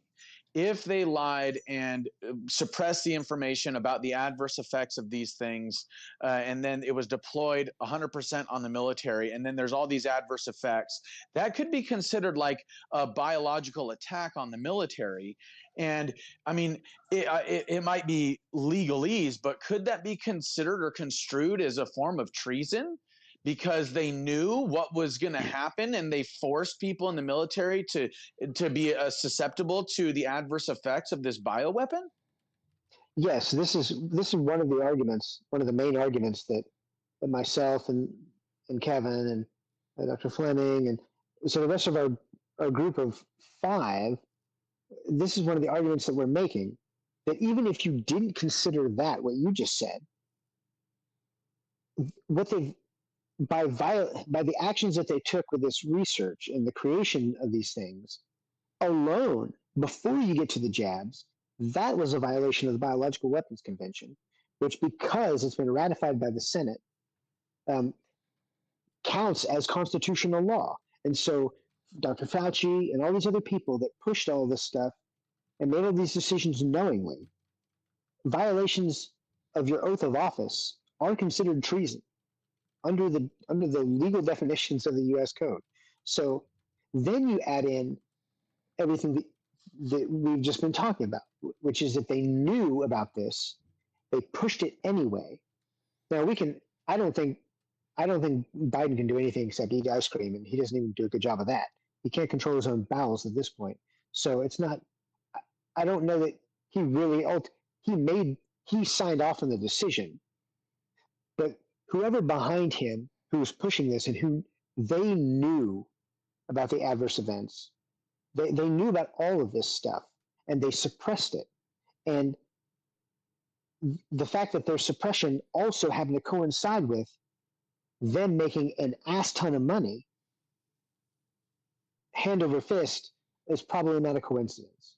But at the very least, this is treason.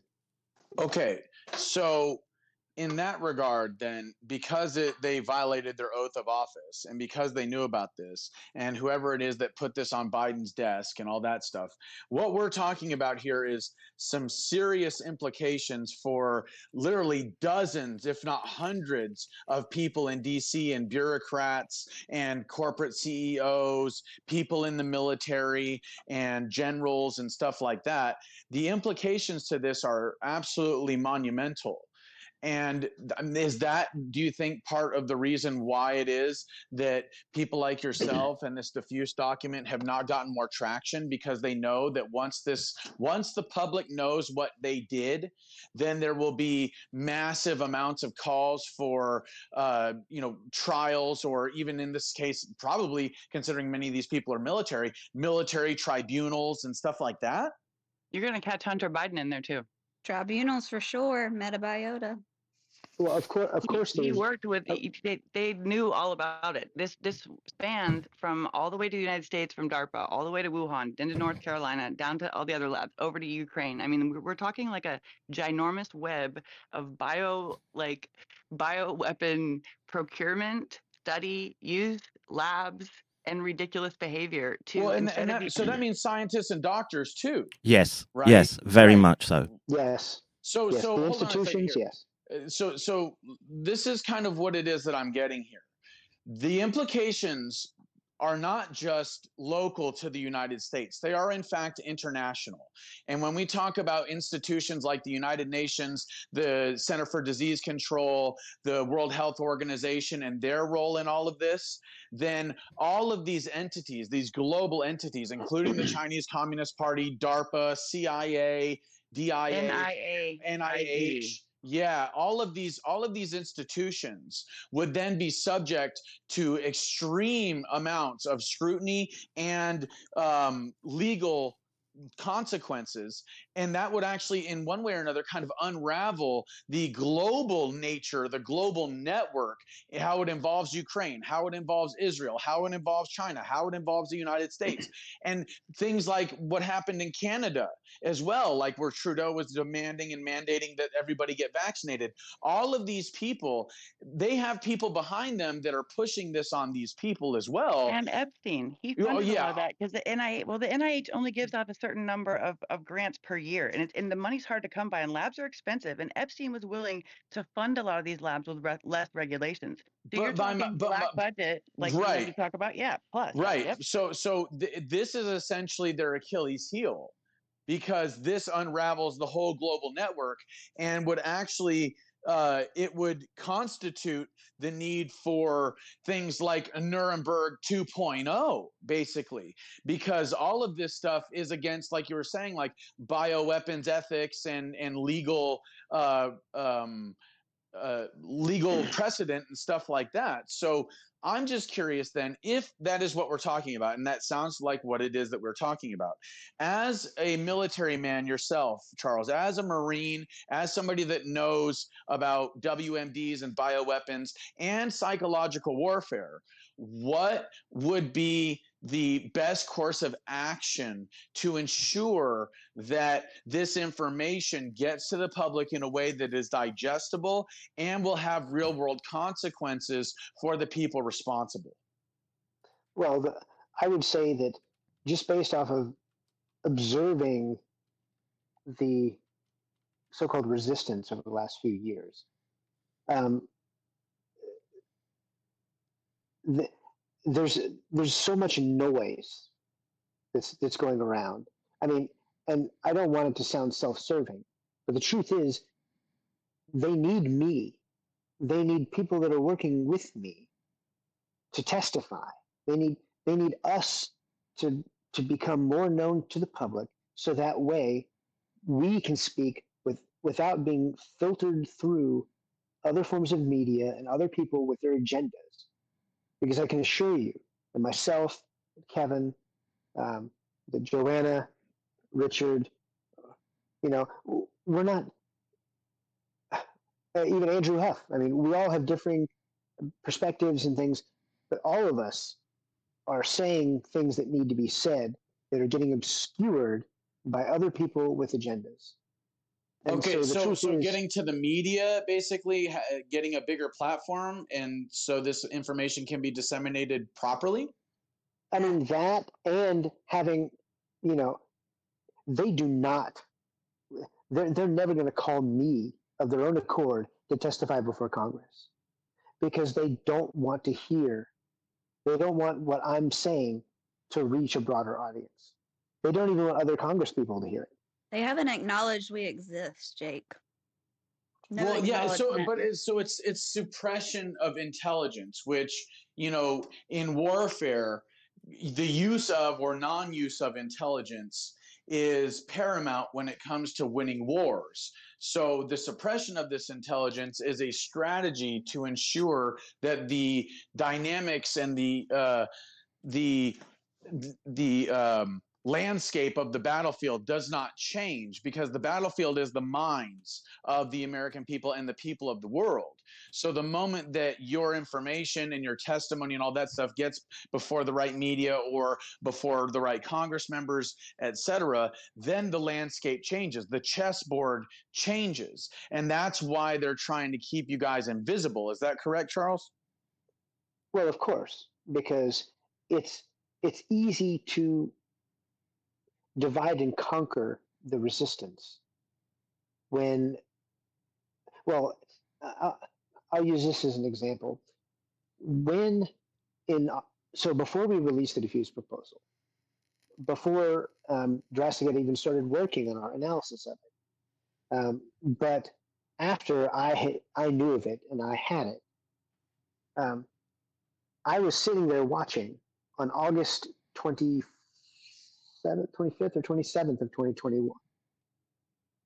And I already knew about DEFUSE. And I was watching to see what would happen when the so-called Biden report came out. After 90 days, the ODNI, Office of the Director of National Intelligence, was tasked by Biden in May of 2021 to put out a report on a summation of the current evidence regarding the origin of the virus. Well, I knew in the days leading up to when that release was coming, I knew about the DEFUSE proposal. And so myself, Major Murphy, we were waiting to see what, if anything, that report would say about anything related to this, because we already knew that this document had come from the intelligence community servers, and we also knew, as came out when Project Veritas leaked Major Murphy's IG whistleblower complaint in January of 2022, he had, but basically we had been watching, and we knew that the documents had been placed inside that folder on that top secret network during the 90-day window and found by him a little bit later. And so whoever put it there during that 90-day window in a place that very few people could reach. So only people with top secret clearances could reach. And yet, when the Biden report came out, basically what I can do, what we can do, is we can testify that the intelligence community, that the Director of National Intelligence, Avril Haines, lied to the American people, because in neither the classified nor the unclassified versions of their summary did they admit to or know anything about the stuff that was explicitly discussed inside that proposal. And they did it again 2 years later, in this last August, when they did their updated report. They actually rolled back on the few things that they had conceded the first time.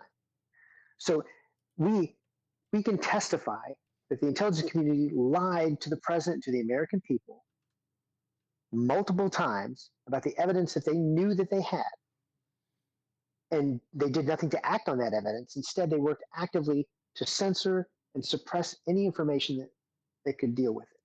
So yes, that is just one of the many little nuggets to this. I mean, I think it's a big nugget.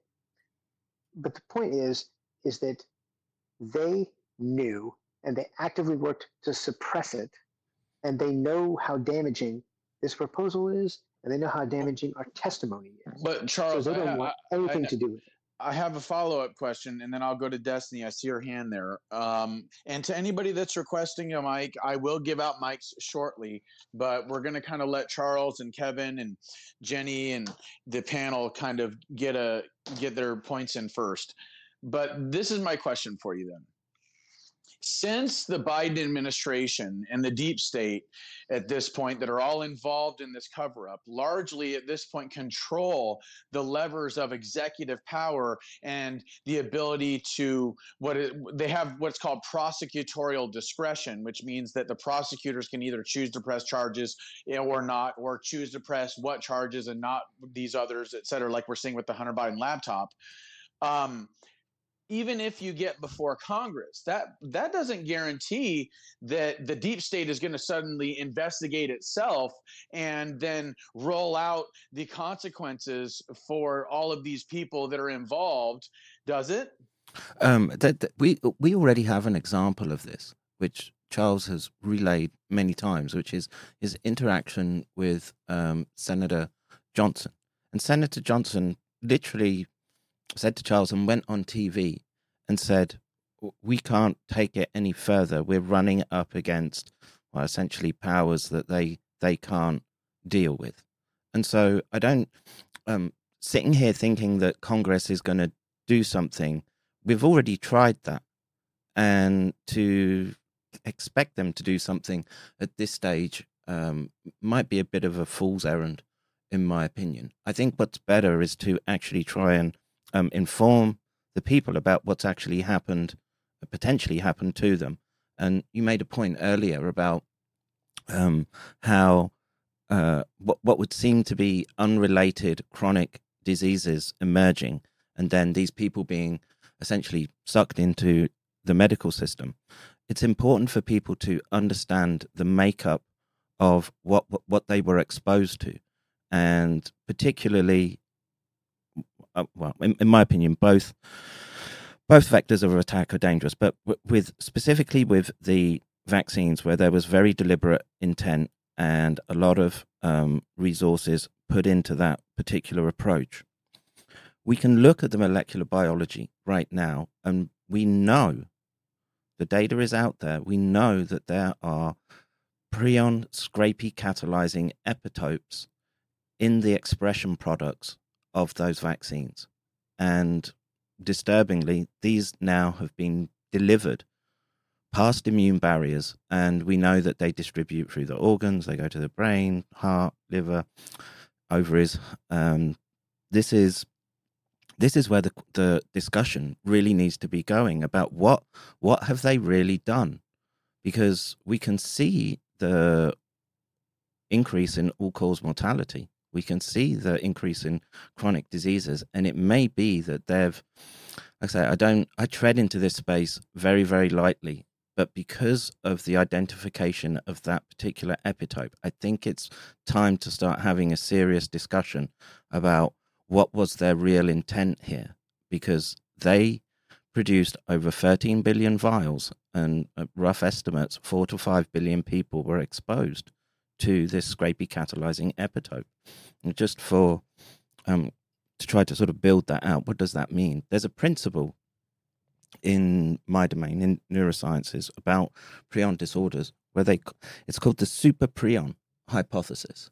And there's an indication that in the past, Paleolithic times, that there was an evolutionary bottleneck caused by what appears that was potentially a mass spreading, and you could basically call it an extinction level event, prion spread. And the best example I could give right now for people to try to understand what's happening, look what's happening at the deer in the United States. You've got chronic wasting disease building up and spreading in the environment. And those are animals that don't have much social contact, and they aren't getting these synthetic and potentially biowarfare agents. And I don't think the politicians are coming to save us at this point. I think they're just trying to go into cover their arse mode. And in this instance, all they're doing is trying to wait out the clock if these disease mechanisms have been kicked into place. That made sense. Right. No, I understand what you're saying. They know what's going on. And if they don't, I mean, then they're compartmentalized. But the people that would really and could really do something about it, they know what's going on. And they're just kind of watching the clock and waiting for the full effects of these things to take place, so that the unraveling of the gene pool of the planet can begin to take place, and there will be no real consequences because everybody that's affected will be deceased. I want to get to or they will have infected those that were not, and then the children of those that will have it too. I mean, we're talking. I mean, there's people. Yeah. I mean, I'm very upset, to be honest with you. Well, this is the thing. I mean, I protected myself on all measures. I lost my whole life because of it, and my children, to protect myself, and then now it's pretty much been spread all over all of humanity. Yeah, this is the important thing to learn about prions. Very important. Is that they are bioaccumulative in the environment. They hang around on common materials, and it requires femtograms in terms of delivering an effective dose. And when people talk about shedding, and we can see the physiological fingerprint of that, we've already found it. What about reinfection? I mean, could you almost reinfection be as like well? Trying to help yourself and then be giving yourself your own, biomaterial back? Yes, all of the above. And this is the issue around these amyloid prion peptides is they're very, very difficult to control against, and to get an idea of how effective they are. Think about how sparse the population, not sparse, but deer don't hang around in shopping malls and cinemas and stadiums. Right, they're generally diffuse across the countryside. In 20 years, and it's probably the consequence of this type of research that deer have been inflicted with this. The farmers call them the retarded deer because they don't act right, and you can tell there's something not right about them, and they're not right. So yeah, and you want to take over a population, you dumb it down, you put in an agent that's very difficult to track, and the issue is prion ticks all of these boxes. And the amyloid issue I've been trying to raise for 4 years. It's only since September that we've had confirmation that it's catalyzing the human prion protein into this scrapey form, and this should be every resource that we have should be being put into trying to determine what the conversion rate is. Is it actually happening? And they might do it in the context of the viral infection, but I don't think they'd go anywhere near exploring the consequences of gene transfecting that molecular signal. Really, Kevin, really quick, Charles, did we lose you? Can you talk? I see there's like a little blue dot next to your name there, and I'm getting 6 requests to speak, but I'm only seeing 5 people on the panel here. So can you drop him and bring him? Yeah, I'm gonna drop you and bring you right back up, Charles. 1 second. And in meantime, let's go to Destiny real quick. I know she's had her hand up for a while. Hey Jake, hey Jenny, hey Charles, hey everybody, Lindsay. Yes. This is my group. I love you guys.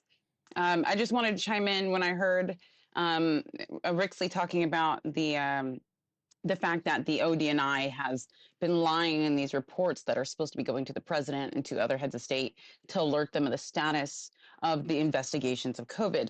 And there's a reason for why that is, because the head of the ODNI is Avril Haines, and Avril Haines was the one representative from the United States government that participated in Event 201. And she's also a Johns Hopkins dropout. And I'm assuming that's why she was invited to that event, because it was hosted by, of course, Johns Hopkins and Bill Melinda Gates and WEF. And I recently I mean, when I say recently, I mean maybe 15 seconds ago, okay? Really recently. I just posted a new thread out. I found this publication because I was working on what Rixey had posted with the DEFUSE and the new DEFUSE information that Emily Kopp had got with the U.S. Right to Know. And because I was in a space with Helena Chan, we were discussing what the new information means. And in that endeavor of looking further into that, I stumbled upon a new publication that I hadn't seen before, which is annoying to me because as a researcher, when you find something that's years old and you're like, you've been looking in that direction for so long, it's Dude, they annoying had when you so miss much it. stuff. I've been finding all kinds of research articles. Oh, you're going to love this one. This is a publication that was submitted for publication to Frontiers Microbiology, major publication. It's written by Ralph Barrick. The title is the current and future state of vaccines, antivirals, and gene therapies for emerging coronaviruses, dated November 11th, 2019. Wow.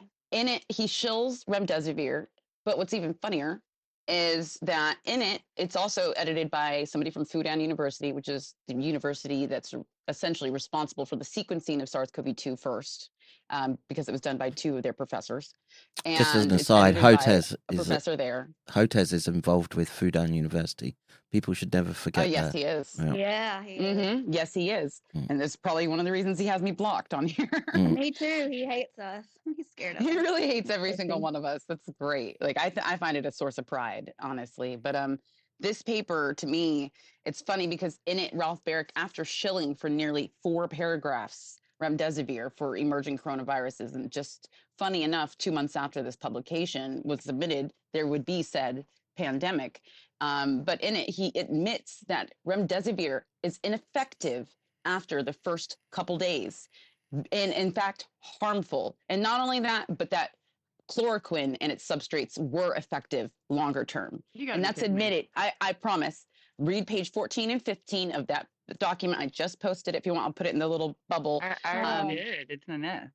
Oh, it's in the nest. Yep. Boil. This was my find for today.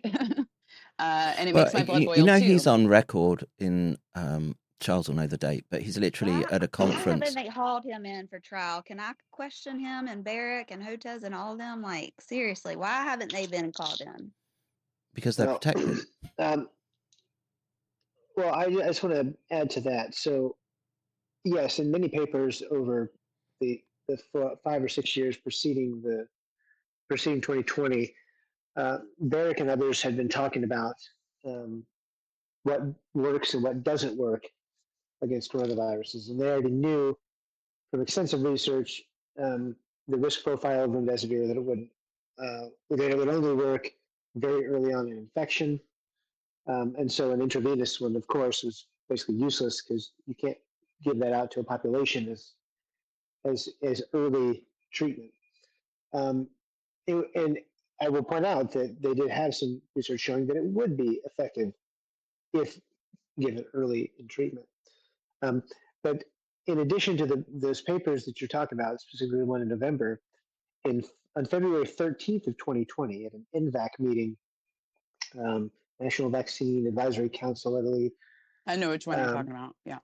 Right. So on camera, Martin Dennison and Ralph Barrick, who were instrumental in the creation of the science behind and also the molecule itself for remdesivir and other molecules, they explicitly state on camera, February 13th of 2020, that remdesivir would not work in the way that they were suggesting to use it because of what I just said.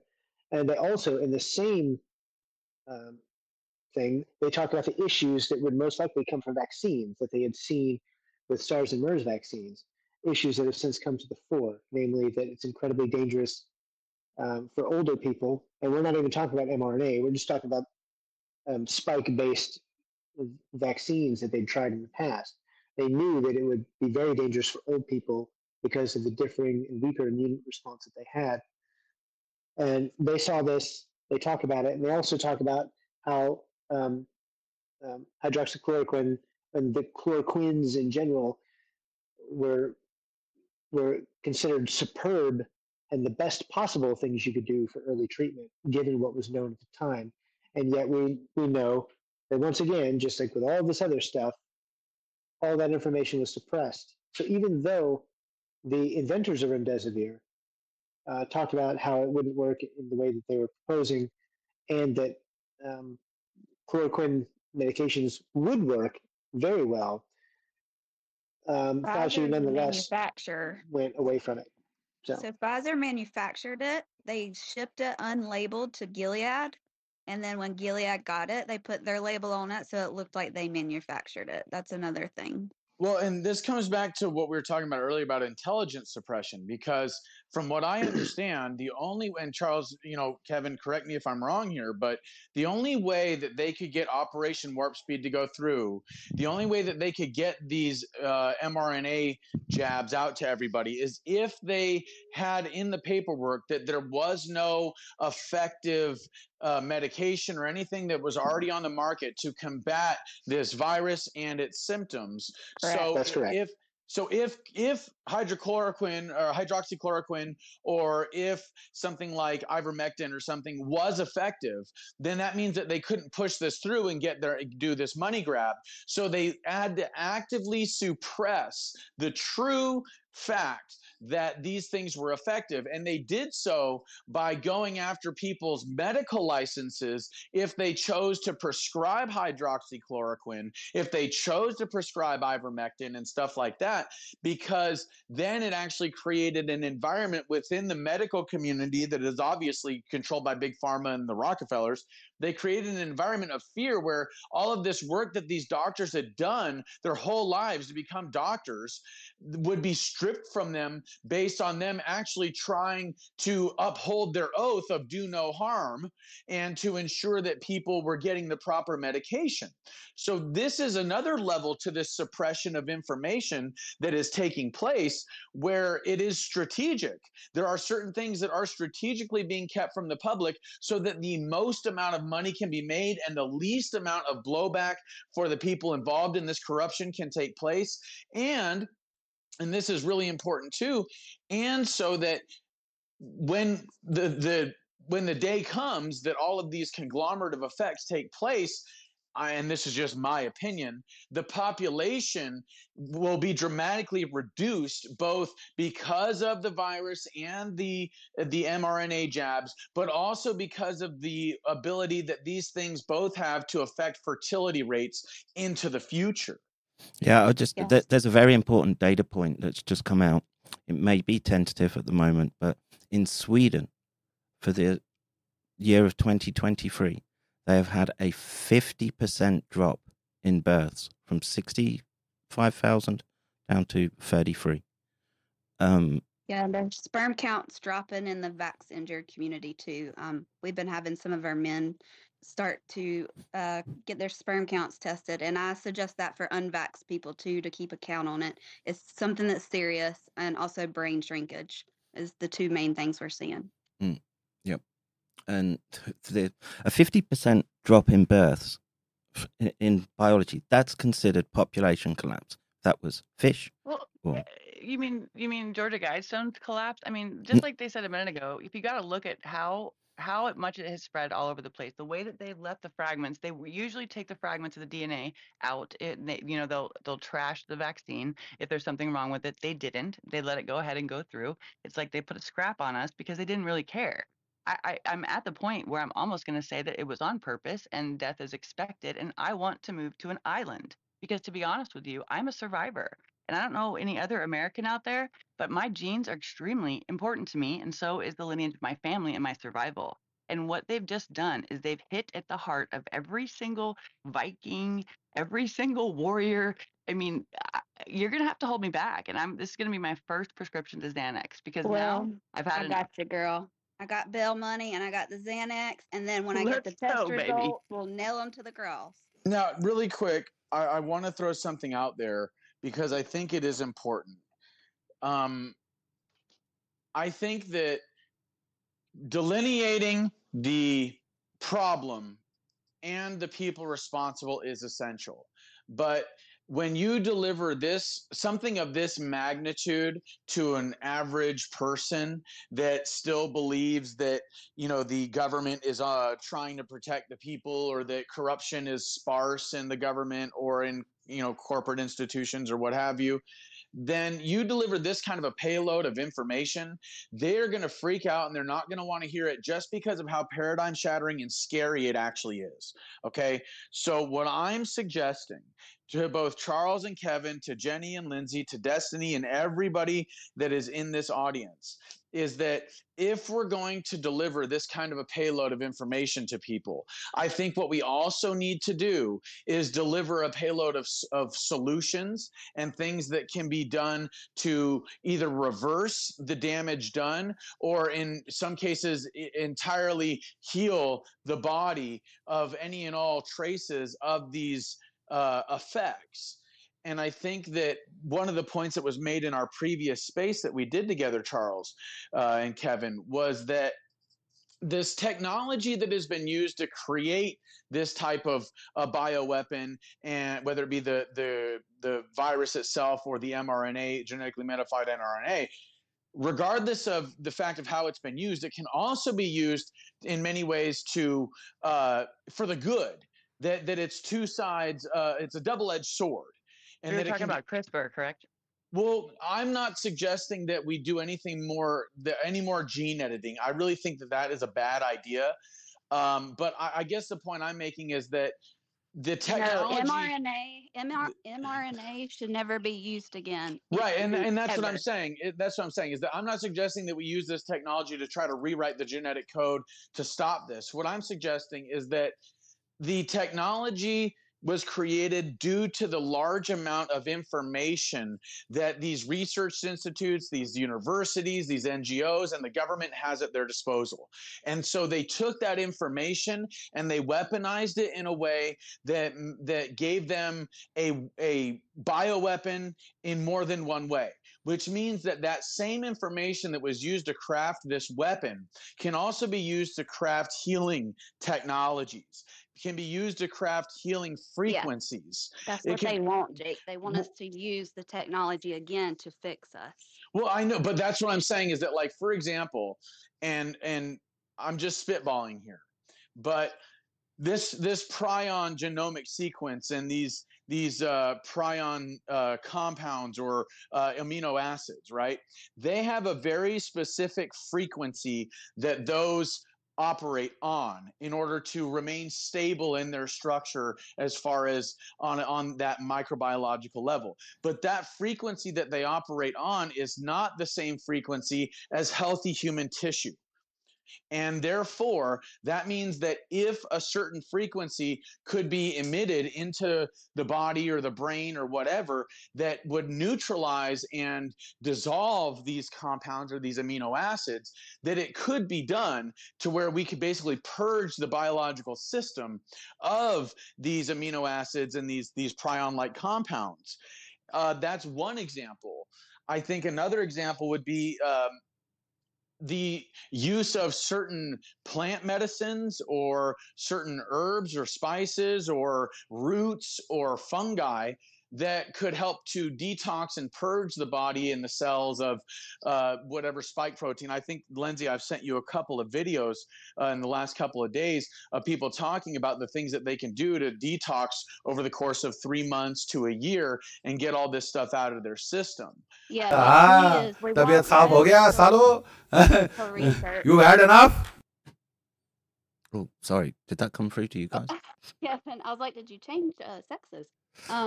No, we just need research. We don't know anything until they acknowledge us and research us. So, well, but this is what I'm saying. But hold on a second. You can't wait for them. No. They know. Hold on. They know. They know because what Charles was saying earlier about the military and DARPA tracking the effects of these things in people in the military and stuff like that. They know what the side effects are. They know what these things are doing to people. Now, the only way they could get to the level where they create these bioweapons is if they already have the information necessary on like a fundamental cellular DNA biological makeup level to use that information and weaponize it. What I'm suggesting is that instead of using that information to create weaponry, we use it to create livingry. And that is possible. They have all the data there. They know how these things can be used one way or another. And I'll give you an example. I think it was a whistleblower with the CIA came forward because he created a machine, he created a frequency that would allow the permeation of an ecosystem. It would allow these plants to grow exponentially. And without the need for like large amounts of water or time or whatever, it would end up like just rapidly growing these plants. And he was talking about how he was planning on using it to create massive amounts of forest where there was deforestation. But then instead, he was on a plane where he was told to use this technology. Instead, the CIA weaponized it, and they used it in the exact opposite way. Instead of permeating life, they used it to take and destroy life and destroy these ecosystems through the use of these frequencies. And it was killing people. This guy said it was killing people, it was killing plants, it was killing animals, it was killing everything. And they were trying to clear the terrain so they could get the natural resources. So the point I'm making is that the information to create these things is there. And I think that the only real way that we're actually going to be able to move the ball down the field is not if we only tell people what the problem is and how dire the situation is, but then if we also offer them solutions. And Lindsay, before we go to your hand, I want to get Charles and Kevin's feedback on that notion, on everything I just said. So you're right in that we have to be thinking about solutions. I'm putting a lot more of my time in that direction. I'm actively working to see if we can get we need to get a real measure on if that prion catalyzing epitope is actually doing something. Like I say, we don't know. All we have is the in vitro experiments at the moment. They indicate that it does, but we need to have a better idea of what the impact will be in the brain. I'm actively trying to do those experiments at the moment. And then with respect to what can you do in terms of countermeasures ourselves, and I do think that probably, like you were saying, the best way is to find the phenolics and combinations thereof that are going to be able to perhaps address some of the breakdown of molecular biology at the cell level.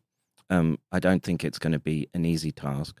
There's an axiom with, especially once you've stepped into that prion space, is it's very difficult to treat.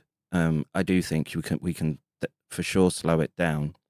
But my concern right now is more if they've managed to take a swipe out of the reproductive health of countries, and we're going to see cascading population collapses. That's where the real danger lies. Old people like myself, we might be able to apply some learned. You could impregnate so many people before you die. That's a wonderful thing about a man. You men, until you're like dead, you can literally be making babies. So go out there and make babies. Well, that's the thing. And, looking from the archaeogenomics, which does indicate there is evidence that there was a previous superprion event because of the distribution of polymorphisms that exist across the planet at particular codons, but positions in the protein, the prion protein. The way to get around that is to let nature do its job, and that would be you have to have newer generations coming through, and perhaps this is why they're so fixated on limiting populations, and they couch it in ecological terms, etc., but and resources. But perhaps they're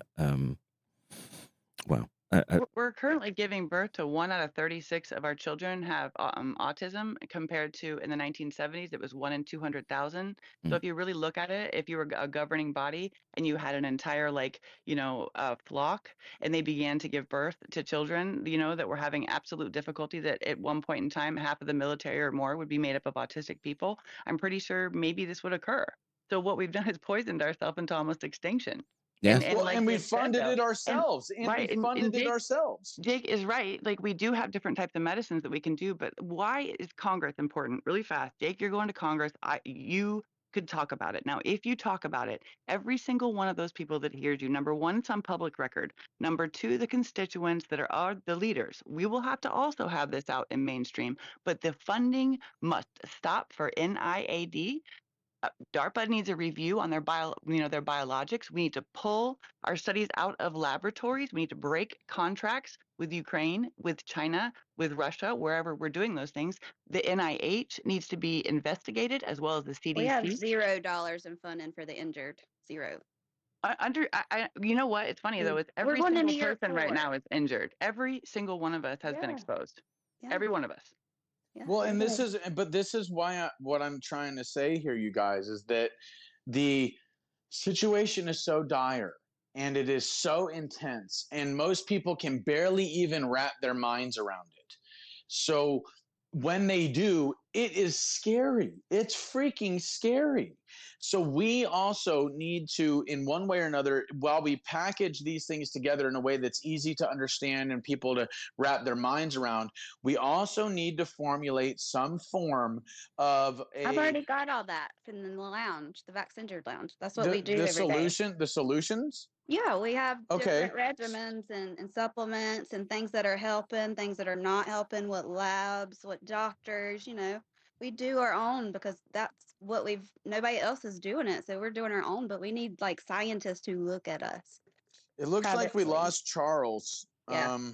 That's a bummer. My question is, do they have an antidote, or did Jekyll Hyde's mad scientist just happen? Because that's what I want. It's a potential when you listen to these neo-Malthusians that they probably think, oh, everyone's just got to go, and they're on. They're on. Like not even caring if they kill themselves doing it. Yeah, that if you're ideologically possessed enough, then you would carry through with it, and particularly, perhaps it's not an antidote, right? But perhaps what they're thinking. Doesn't it go into your bone? You did a video not too long ago on one of your talks, which I really do appreciate. And one second. So didn't you see inside of, basically it had permeated all tissues. Now the problem is that when tissue replaces itself, it thinks that this material is part tissue. So to reject itself, it's like ripping part of the vessel out, which again is going to cause microclotting issues. So like, if you go out and drink, a soda and have some pizza and a cigarette and get drunk and you're vaccinated like 4 times, you need to check yourself before you wreck yourself. Now is a time where it would be 100% pure body, and the intermittent fasting. Fasting works. Our bodies are magical. Why all of a sudden are we so afraid that we can't figure out how to do this? We long for homeostasis, but as long as we stop the assault of toxic chemicals immediately, we cannot continue with assault after assault after assault. That has to cease. We must redo the Geneva Convention. We must retake control over bioweapons, and they need regulation just as much as nuclear power does, which is an international, constant checking. We cannot have vials in California of Ebola and crap like that laying on the sides of the streets with, running hoses. We have to take charge, because obviously the people that were in charge were hella greedy and they screwed up. Really quick, because we got Charles back. Charles, your thoughts on this notion of what I was saying earlier about the weaponization of this information and how it was used to create these vaccines and these viruses, and how that information could be used toward healing and stuff like that. Yeah, well, first I want to just apologize. Who knows? I guess we can assume it's probably not. They're watching you. Natural. Oh, I know they're watching me, but anyway. Welcome to the club. Yeah. We're all being watched up here, so yeah. So who's watching me? So yes, the censorship. Jake is right to talk about how there's a battle for the mind, and if you can control that with enough narrative and with enough distraction, then it's hard for the truth to break through. And in this case, in addition to censoring all the terrible things about this virus, part of the censorship was built around silencing the possible ways that we could fight back against everything that was happening. And of course, everybody is aware of, silencing the doctors who are speaking out against the vaccines, silencing people who are silencing the WHO's own recommendations on remdesivir. People don't realize this, but even the WHO in the fall of 2020 said, yeah, remdesivir doesn't work, and so we're not going to add it to the global, we're going to remove it from what we recommend for protocols. And of course, several countries in the West, but specifically the US, said, screw that, and we're just going to keep doing it anyway. Yeah, they're still giving it today. That's correct. And they were able, and the public doesn't know that the World Health Organization thinks that remdesivir is bad because they've censored that information. Just like in the West, they censored things about ivermectin or hydroxychloroquine, or most egregiously, from my perspective, even vitamin C and vitamin D. Zinc, mag, yeah. They were demonized in supplements. Right. And people may not know this, but they're even attacking supplement companies in the U.S. and in other countries around the world. They're going after natural supplements now. They're becoming illegal in Canada. I think it already had happened. They're trying to. Yep, they're trying to ban supplements in Canada. Absolutely. Correct. So there's that aspect. When you censor from my perspective, when you look at it as they were censoring all the bad parts of the virus that just so happened to be artificial because they were tied to it. Okay, well, you can understand somebody being afraid of being exposed in that way. But what you cannot justify under any conditions, even if you're afraid for yourself and your position, that still does not justify what they did to smother information about the good things that could be done, whether it was medications, whether it was new emerging technologies that were better than PCR that could have made it so that individuals, like mothers, could test their children and make an informed decision of, okay, is my kid sick or have they already had it? And if they are sick right now, are they still transmissible?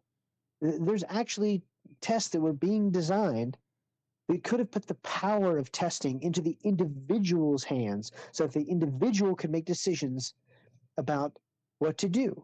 Because once you give an individual that power, then it becomes a moral choice, and the vast majority of people, when given that information, they will make the right moral choice. You know what? I'm sick. I tested positive. I know I'm positive because I tested positive, and I haven't had it before. Charles. And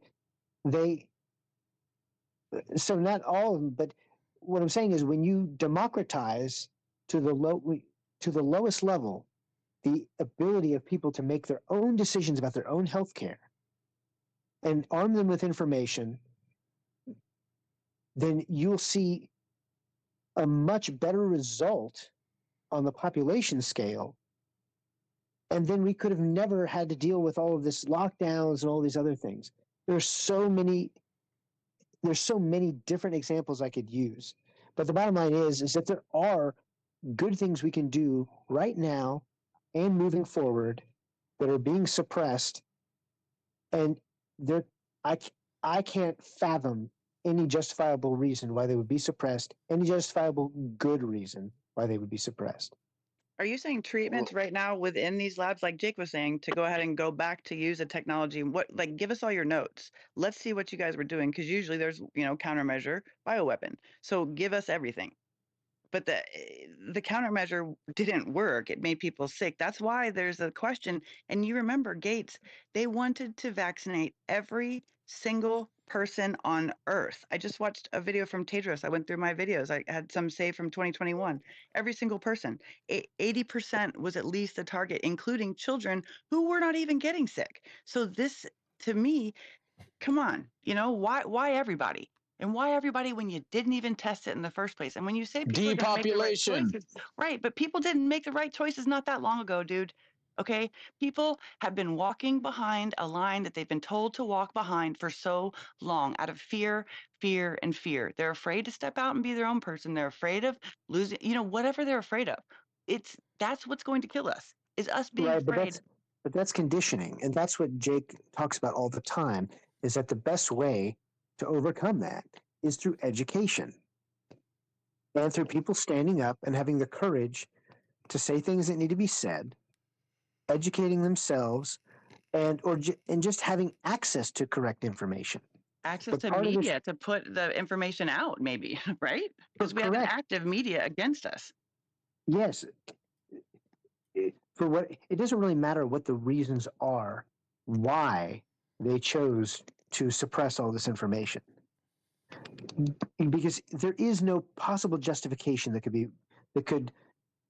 there's nothing that could justify the suppression of it. There's nothing rises to that level. And so it doesn't even matter what the answer is to why they did it, because it was wrong. And that needs to be exposed. And then the people, once the people understand what has happened to them, the rest of it will take care of itself. The inertia of the truth will take care of itself. And so what we have to do, and what they're trying to stop, is to get the truth out there, so that way the people can understand what's happened and make their own decisions about how to move forward. Because I guarantee you that education will lead to accountability, So which is before why the they don't want to EPA, do it.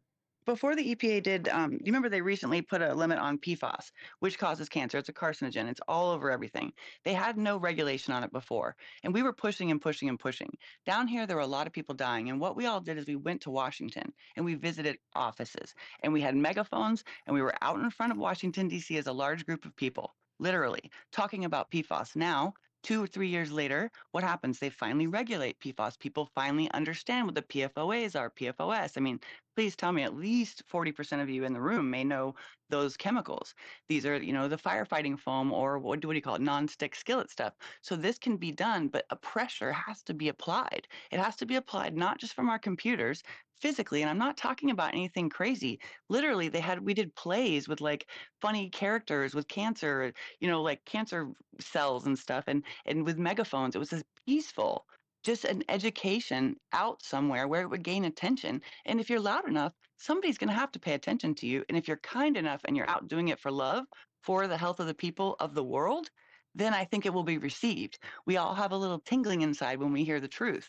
So all we have to do is get a good voice in front of all the people. Jenny, you're spot on, because it's a matter of that. It's not just that we have to get the information, and without the information, the people are helpless to know what to do. They will listen to authority. It's just a natural inclination that has been beaten into us since we started kindergarten to listen to authority. And it's unfortunate because we think that they're giving us the best information, but you're right. What we have to do is we have to disseminate the information, which we've been doing. But we have to be you have to imagine how creative they were in getting their information out by pushing the vaccine. I mean, they had celebrities, they had billboards, they had everything you can think of, and they littered it everywhere for years. If we don't retort back with the same level and same kind of ingenuity, we're not going to be able to top them. We have to come at it. There needs to be more comedians making jokes about this. Thank you, Jimmy Dore. There needs to be, we have a lot of smart minds in here. How do we share that in ways that can be understood by the everyday person, by kids, moms, dads, whoever, just like the It's Okay, I'm Unvaccinated book. I heard about that. I'm like, that's so great. We need to continue making a multi-front war against that information with the correct information. Well, and really quick, I think that this is important because the language here is vital. I think that the real trick is to neutralize and disarm those that are attempting to use these weapons. So how do we disarm these individuals? How do we neutralize their efforts? Because when we talk about going up against, or when we talk about going to war, what we're essentially doing is we're playing within the polarized field of ideologies that they control. So when we talk about neutralization or disarming, then what we're talking about is rendering these individuals and their propaganda obsolete.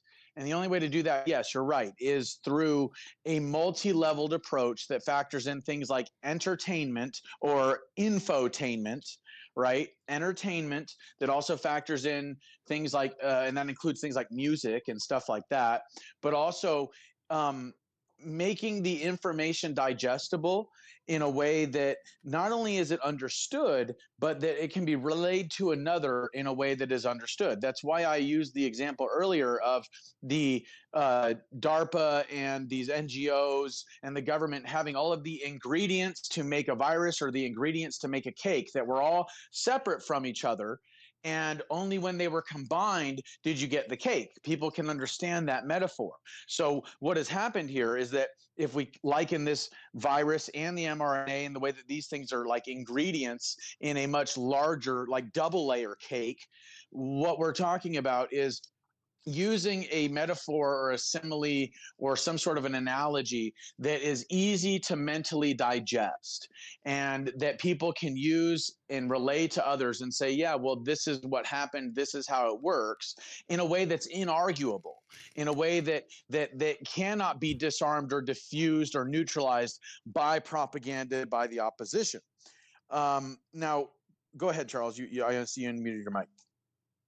Well, I was just going to say that we have to fight on multiple fronts, because it's exactly, I mean, you talk about full spectrum dominance all the time, and this is exactly what's been done to us. I watched the NFL divisional playoff games last Saturday, and most of the commercials, just like you see in the news, most of the commercials were pharmaceutical products. And so how were we able to make some strides in the world of sport? Well, we had athletes, many who dropped dead, but we had a few athletes with courage who were willing to stand up, like Novak Djokovic, like Aaron Rodgers, and people like that who are just horribly castigated and are still, to this day, being attacked.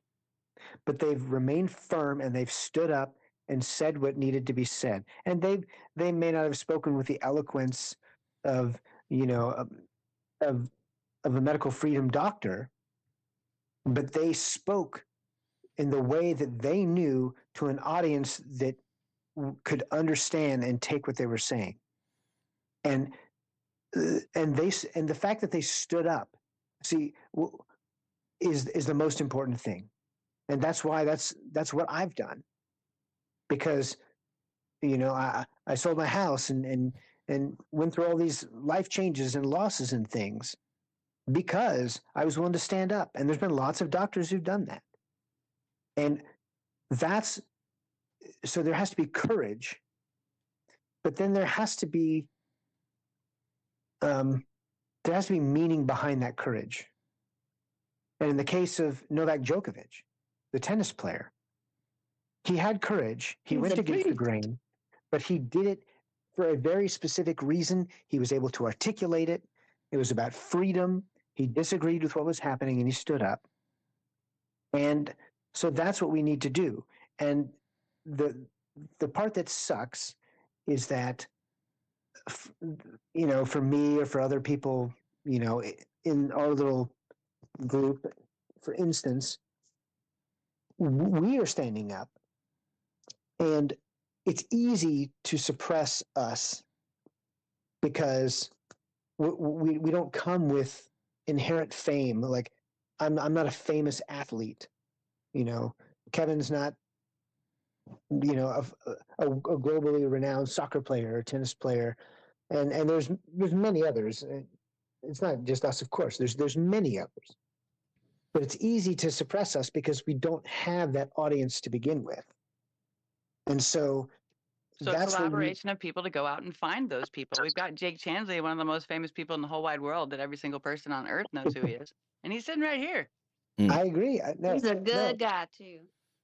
He's a good person, which is why I love talking to him and being in these spaces, because Jake has been there and done it. He's gone through prison in isolation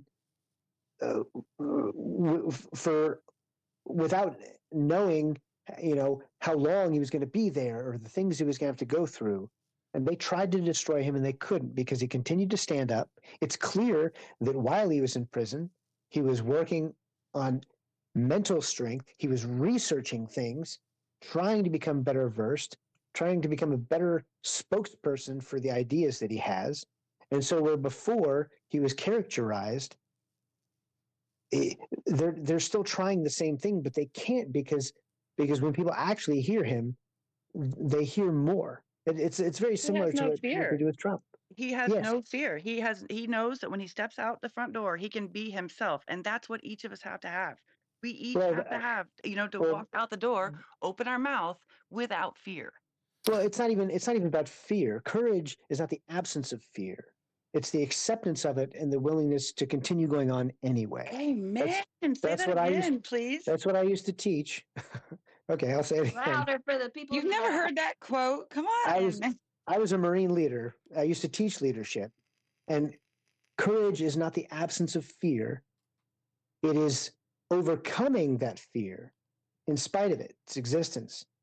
And so I will never stand up and say that I've not been fearful of losing things. I knew that it was going to cost me things if I continued to stand up and I refused to go back and do a normal job and live a normal life. I knew that it was going to require sacrifice. And Jake understands that. Leadership requires sacrifice. And so when you see leaders who sacrifice others instead of themselves, whether it be Fauci or other people, or even people in the resistance, when you see people who are called leaders, but they are self-interested and they're afraid to go out on a limb, that is not leadership. Because true moral leadership requires moral courage. And what you're talking about is cowardice. That's correct. There's no need for leaders when you have a global pressure to gain it, like financially. You just grab dumb people to put in those leader positions. That's what they're doing. They're working from a top-down procedure to put everyone in any sort of administration as a weak. I worked for the VA for like a decade. That is a whole bunch of people just willing to do whatever they want and push a pencil. So everyone. That's exactly right. Yes. That's what Justin Trudeau is. That's what Joe Biden is. That's what Jacinda Ardern was. That's what Rishi Sunak is. This is what oh my God, I can't remember the guy's name in France. I'm spacing. Macron. But I'm telling you, Macron. All of these. What do you call them, Jake? Swindlers and what do you call them? Swindlers in suits and liars in ties. Yep, they are not leaders. There's not a leader amongst them, which is why when Joe Rogan refuses to back down, or that's why when Novak Djokovic, for instance. It's noticeable because there's so few people standing up, but it's also so inspirational because people see that, and there's nothing more contagious than inspiration, and you have to have courage to inspire other people. Well, I'll just add there might just be a bit of karma that goes with that standing up, because a little caveat here: the reporter who was hounding Djokovic died this week from a heart attack. That's correct. Yeah. So there was 1,000 reporters who were hounding Djokovic, and that one was in particular. That was one of them. And remember the heart attack gun. The CIA has a heart attack gun. Well, they got heart attack shots now. Injection. So they've stepped up their game. That's really quick, you guys.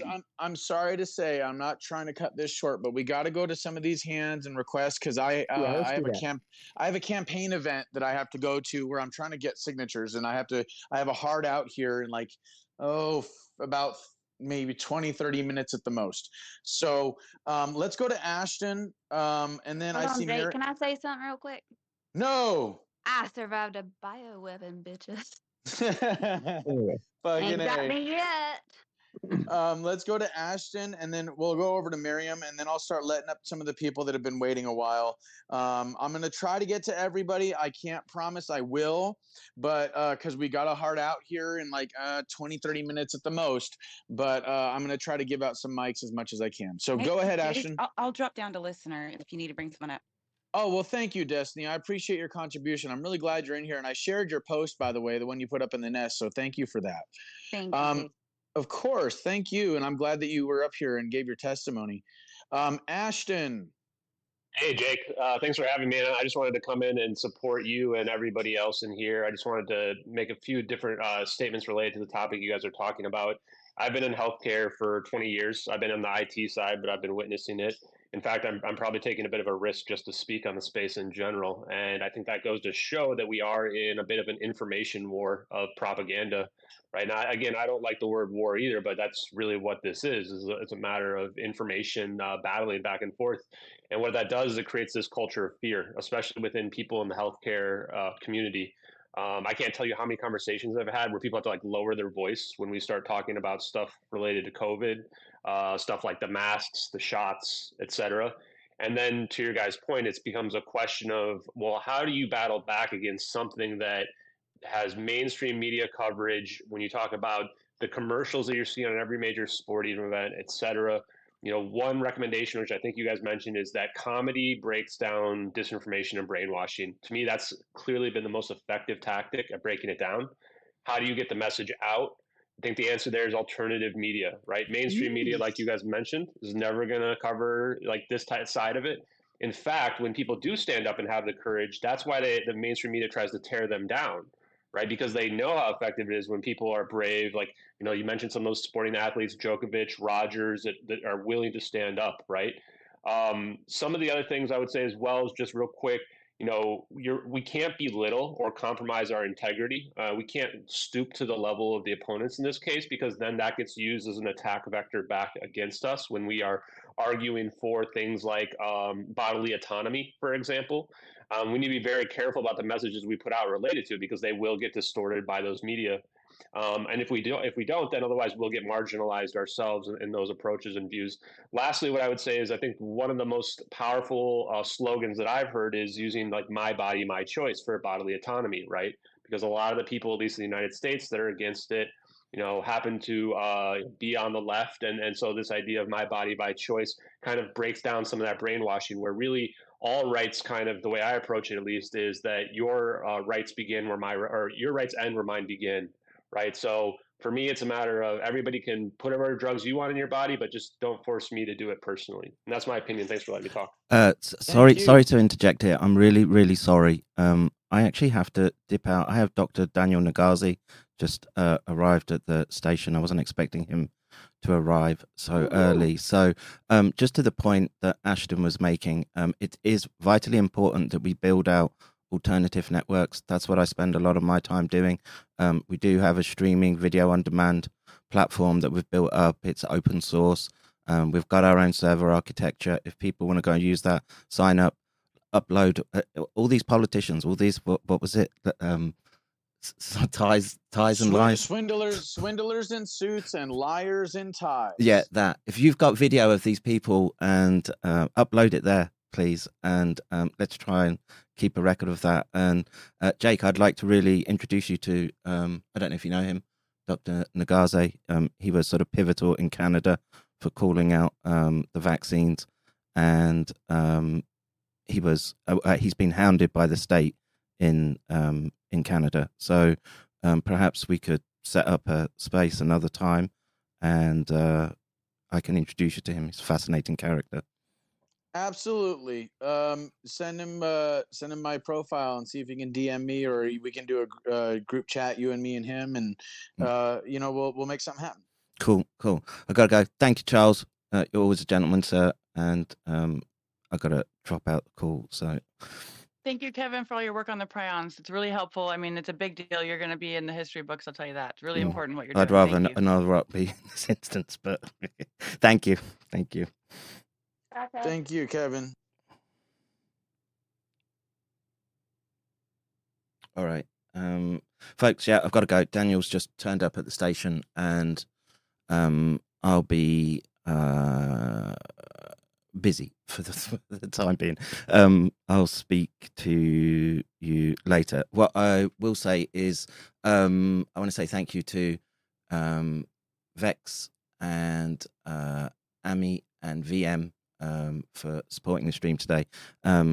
This is funds for Charles. He's as broke as me now. So please, if you've got a spare shekel, let's try to ease some of that pressure on Charles at the moment. I gotta go. I gotta end the stream real quick. But thank you all for tuning in, and I'll see you in the next one. Probably with Daniel.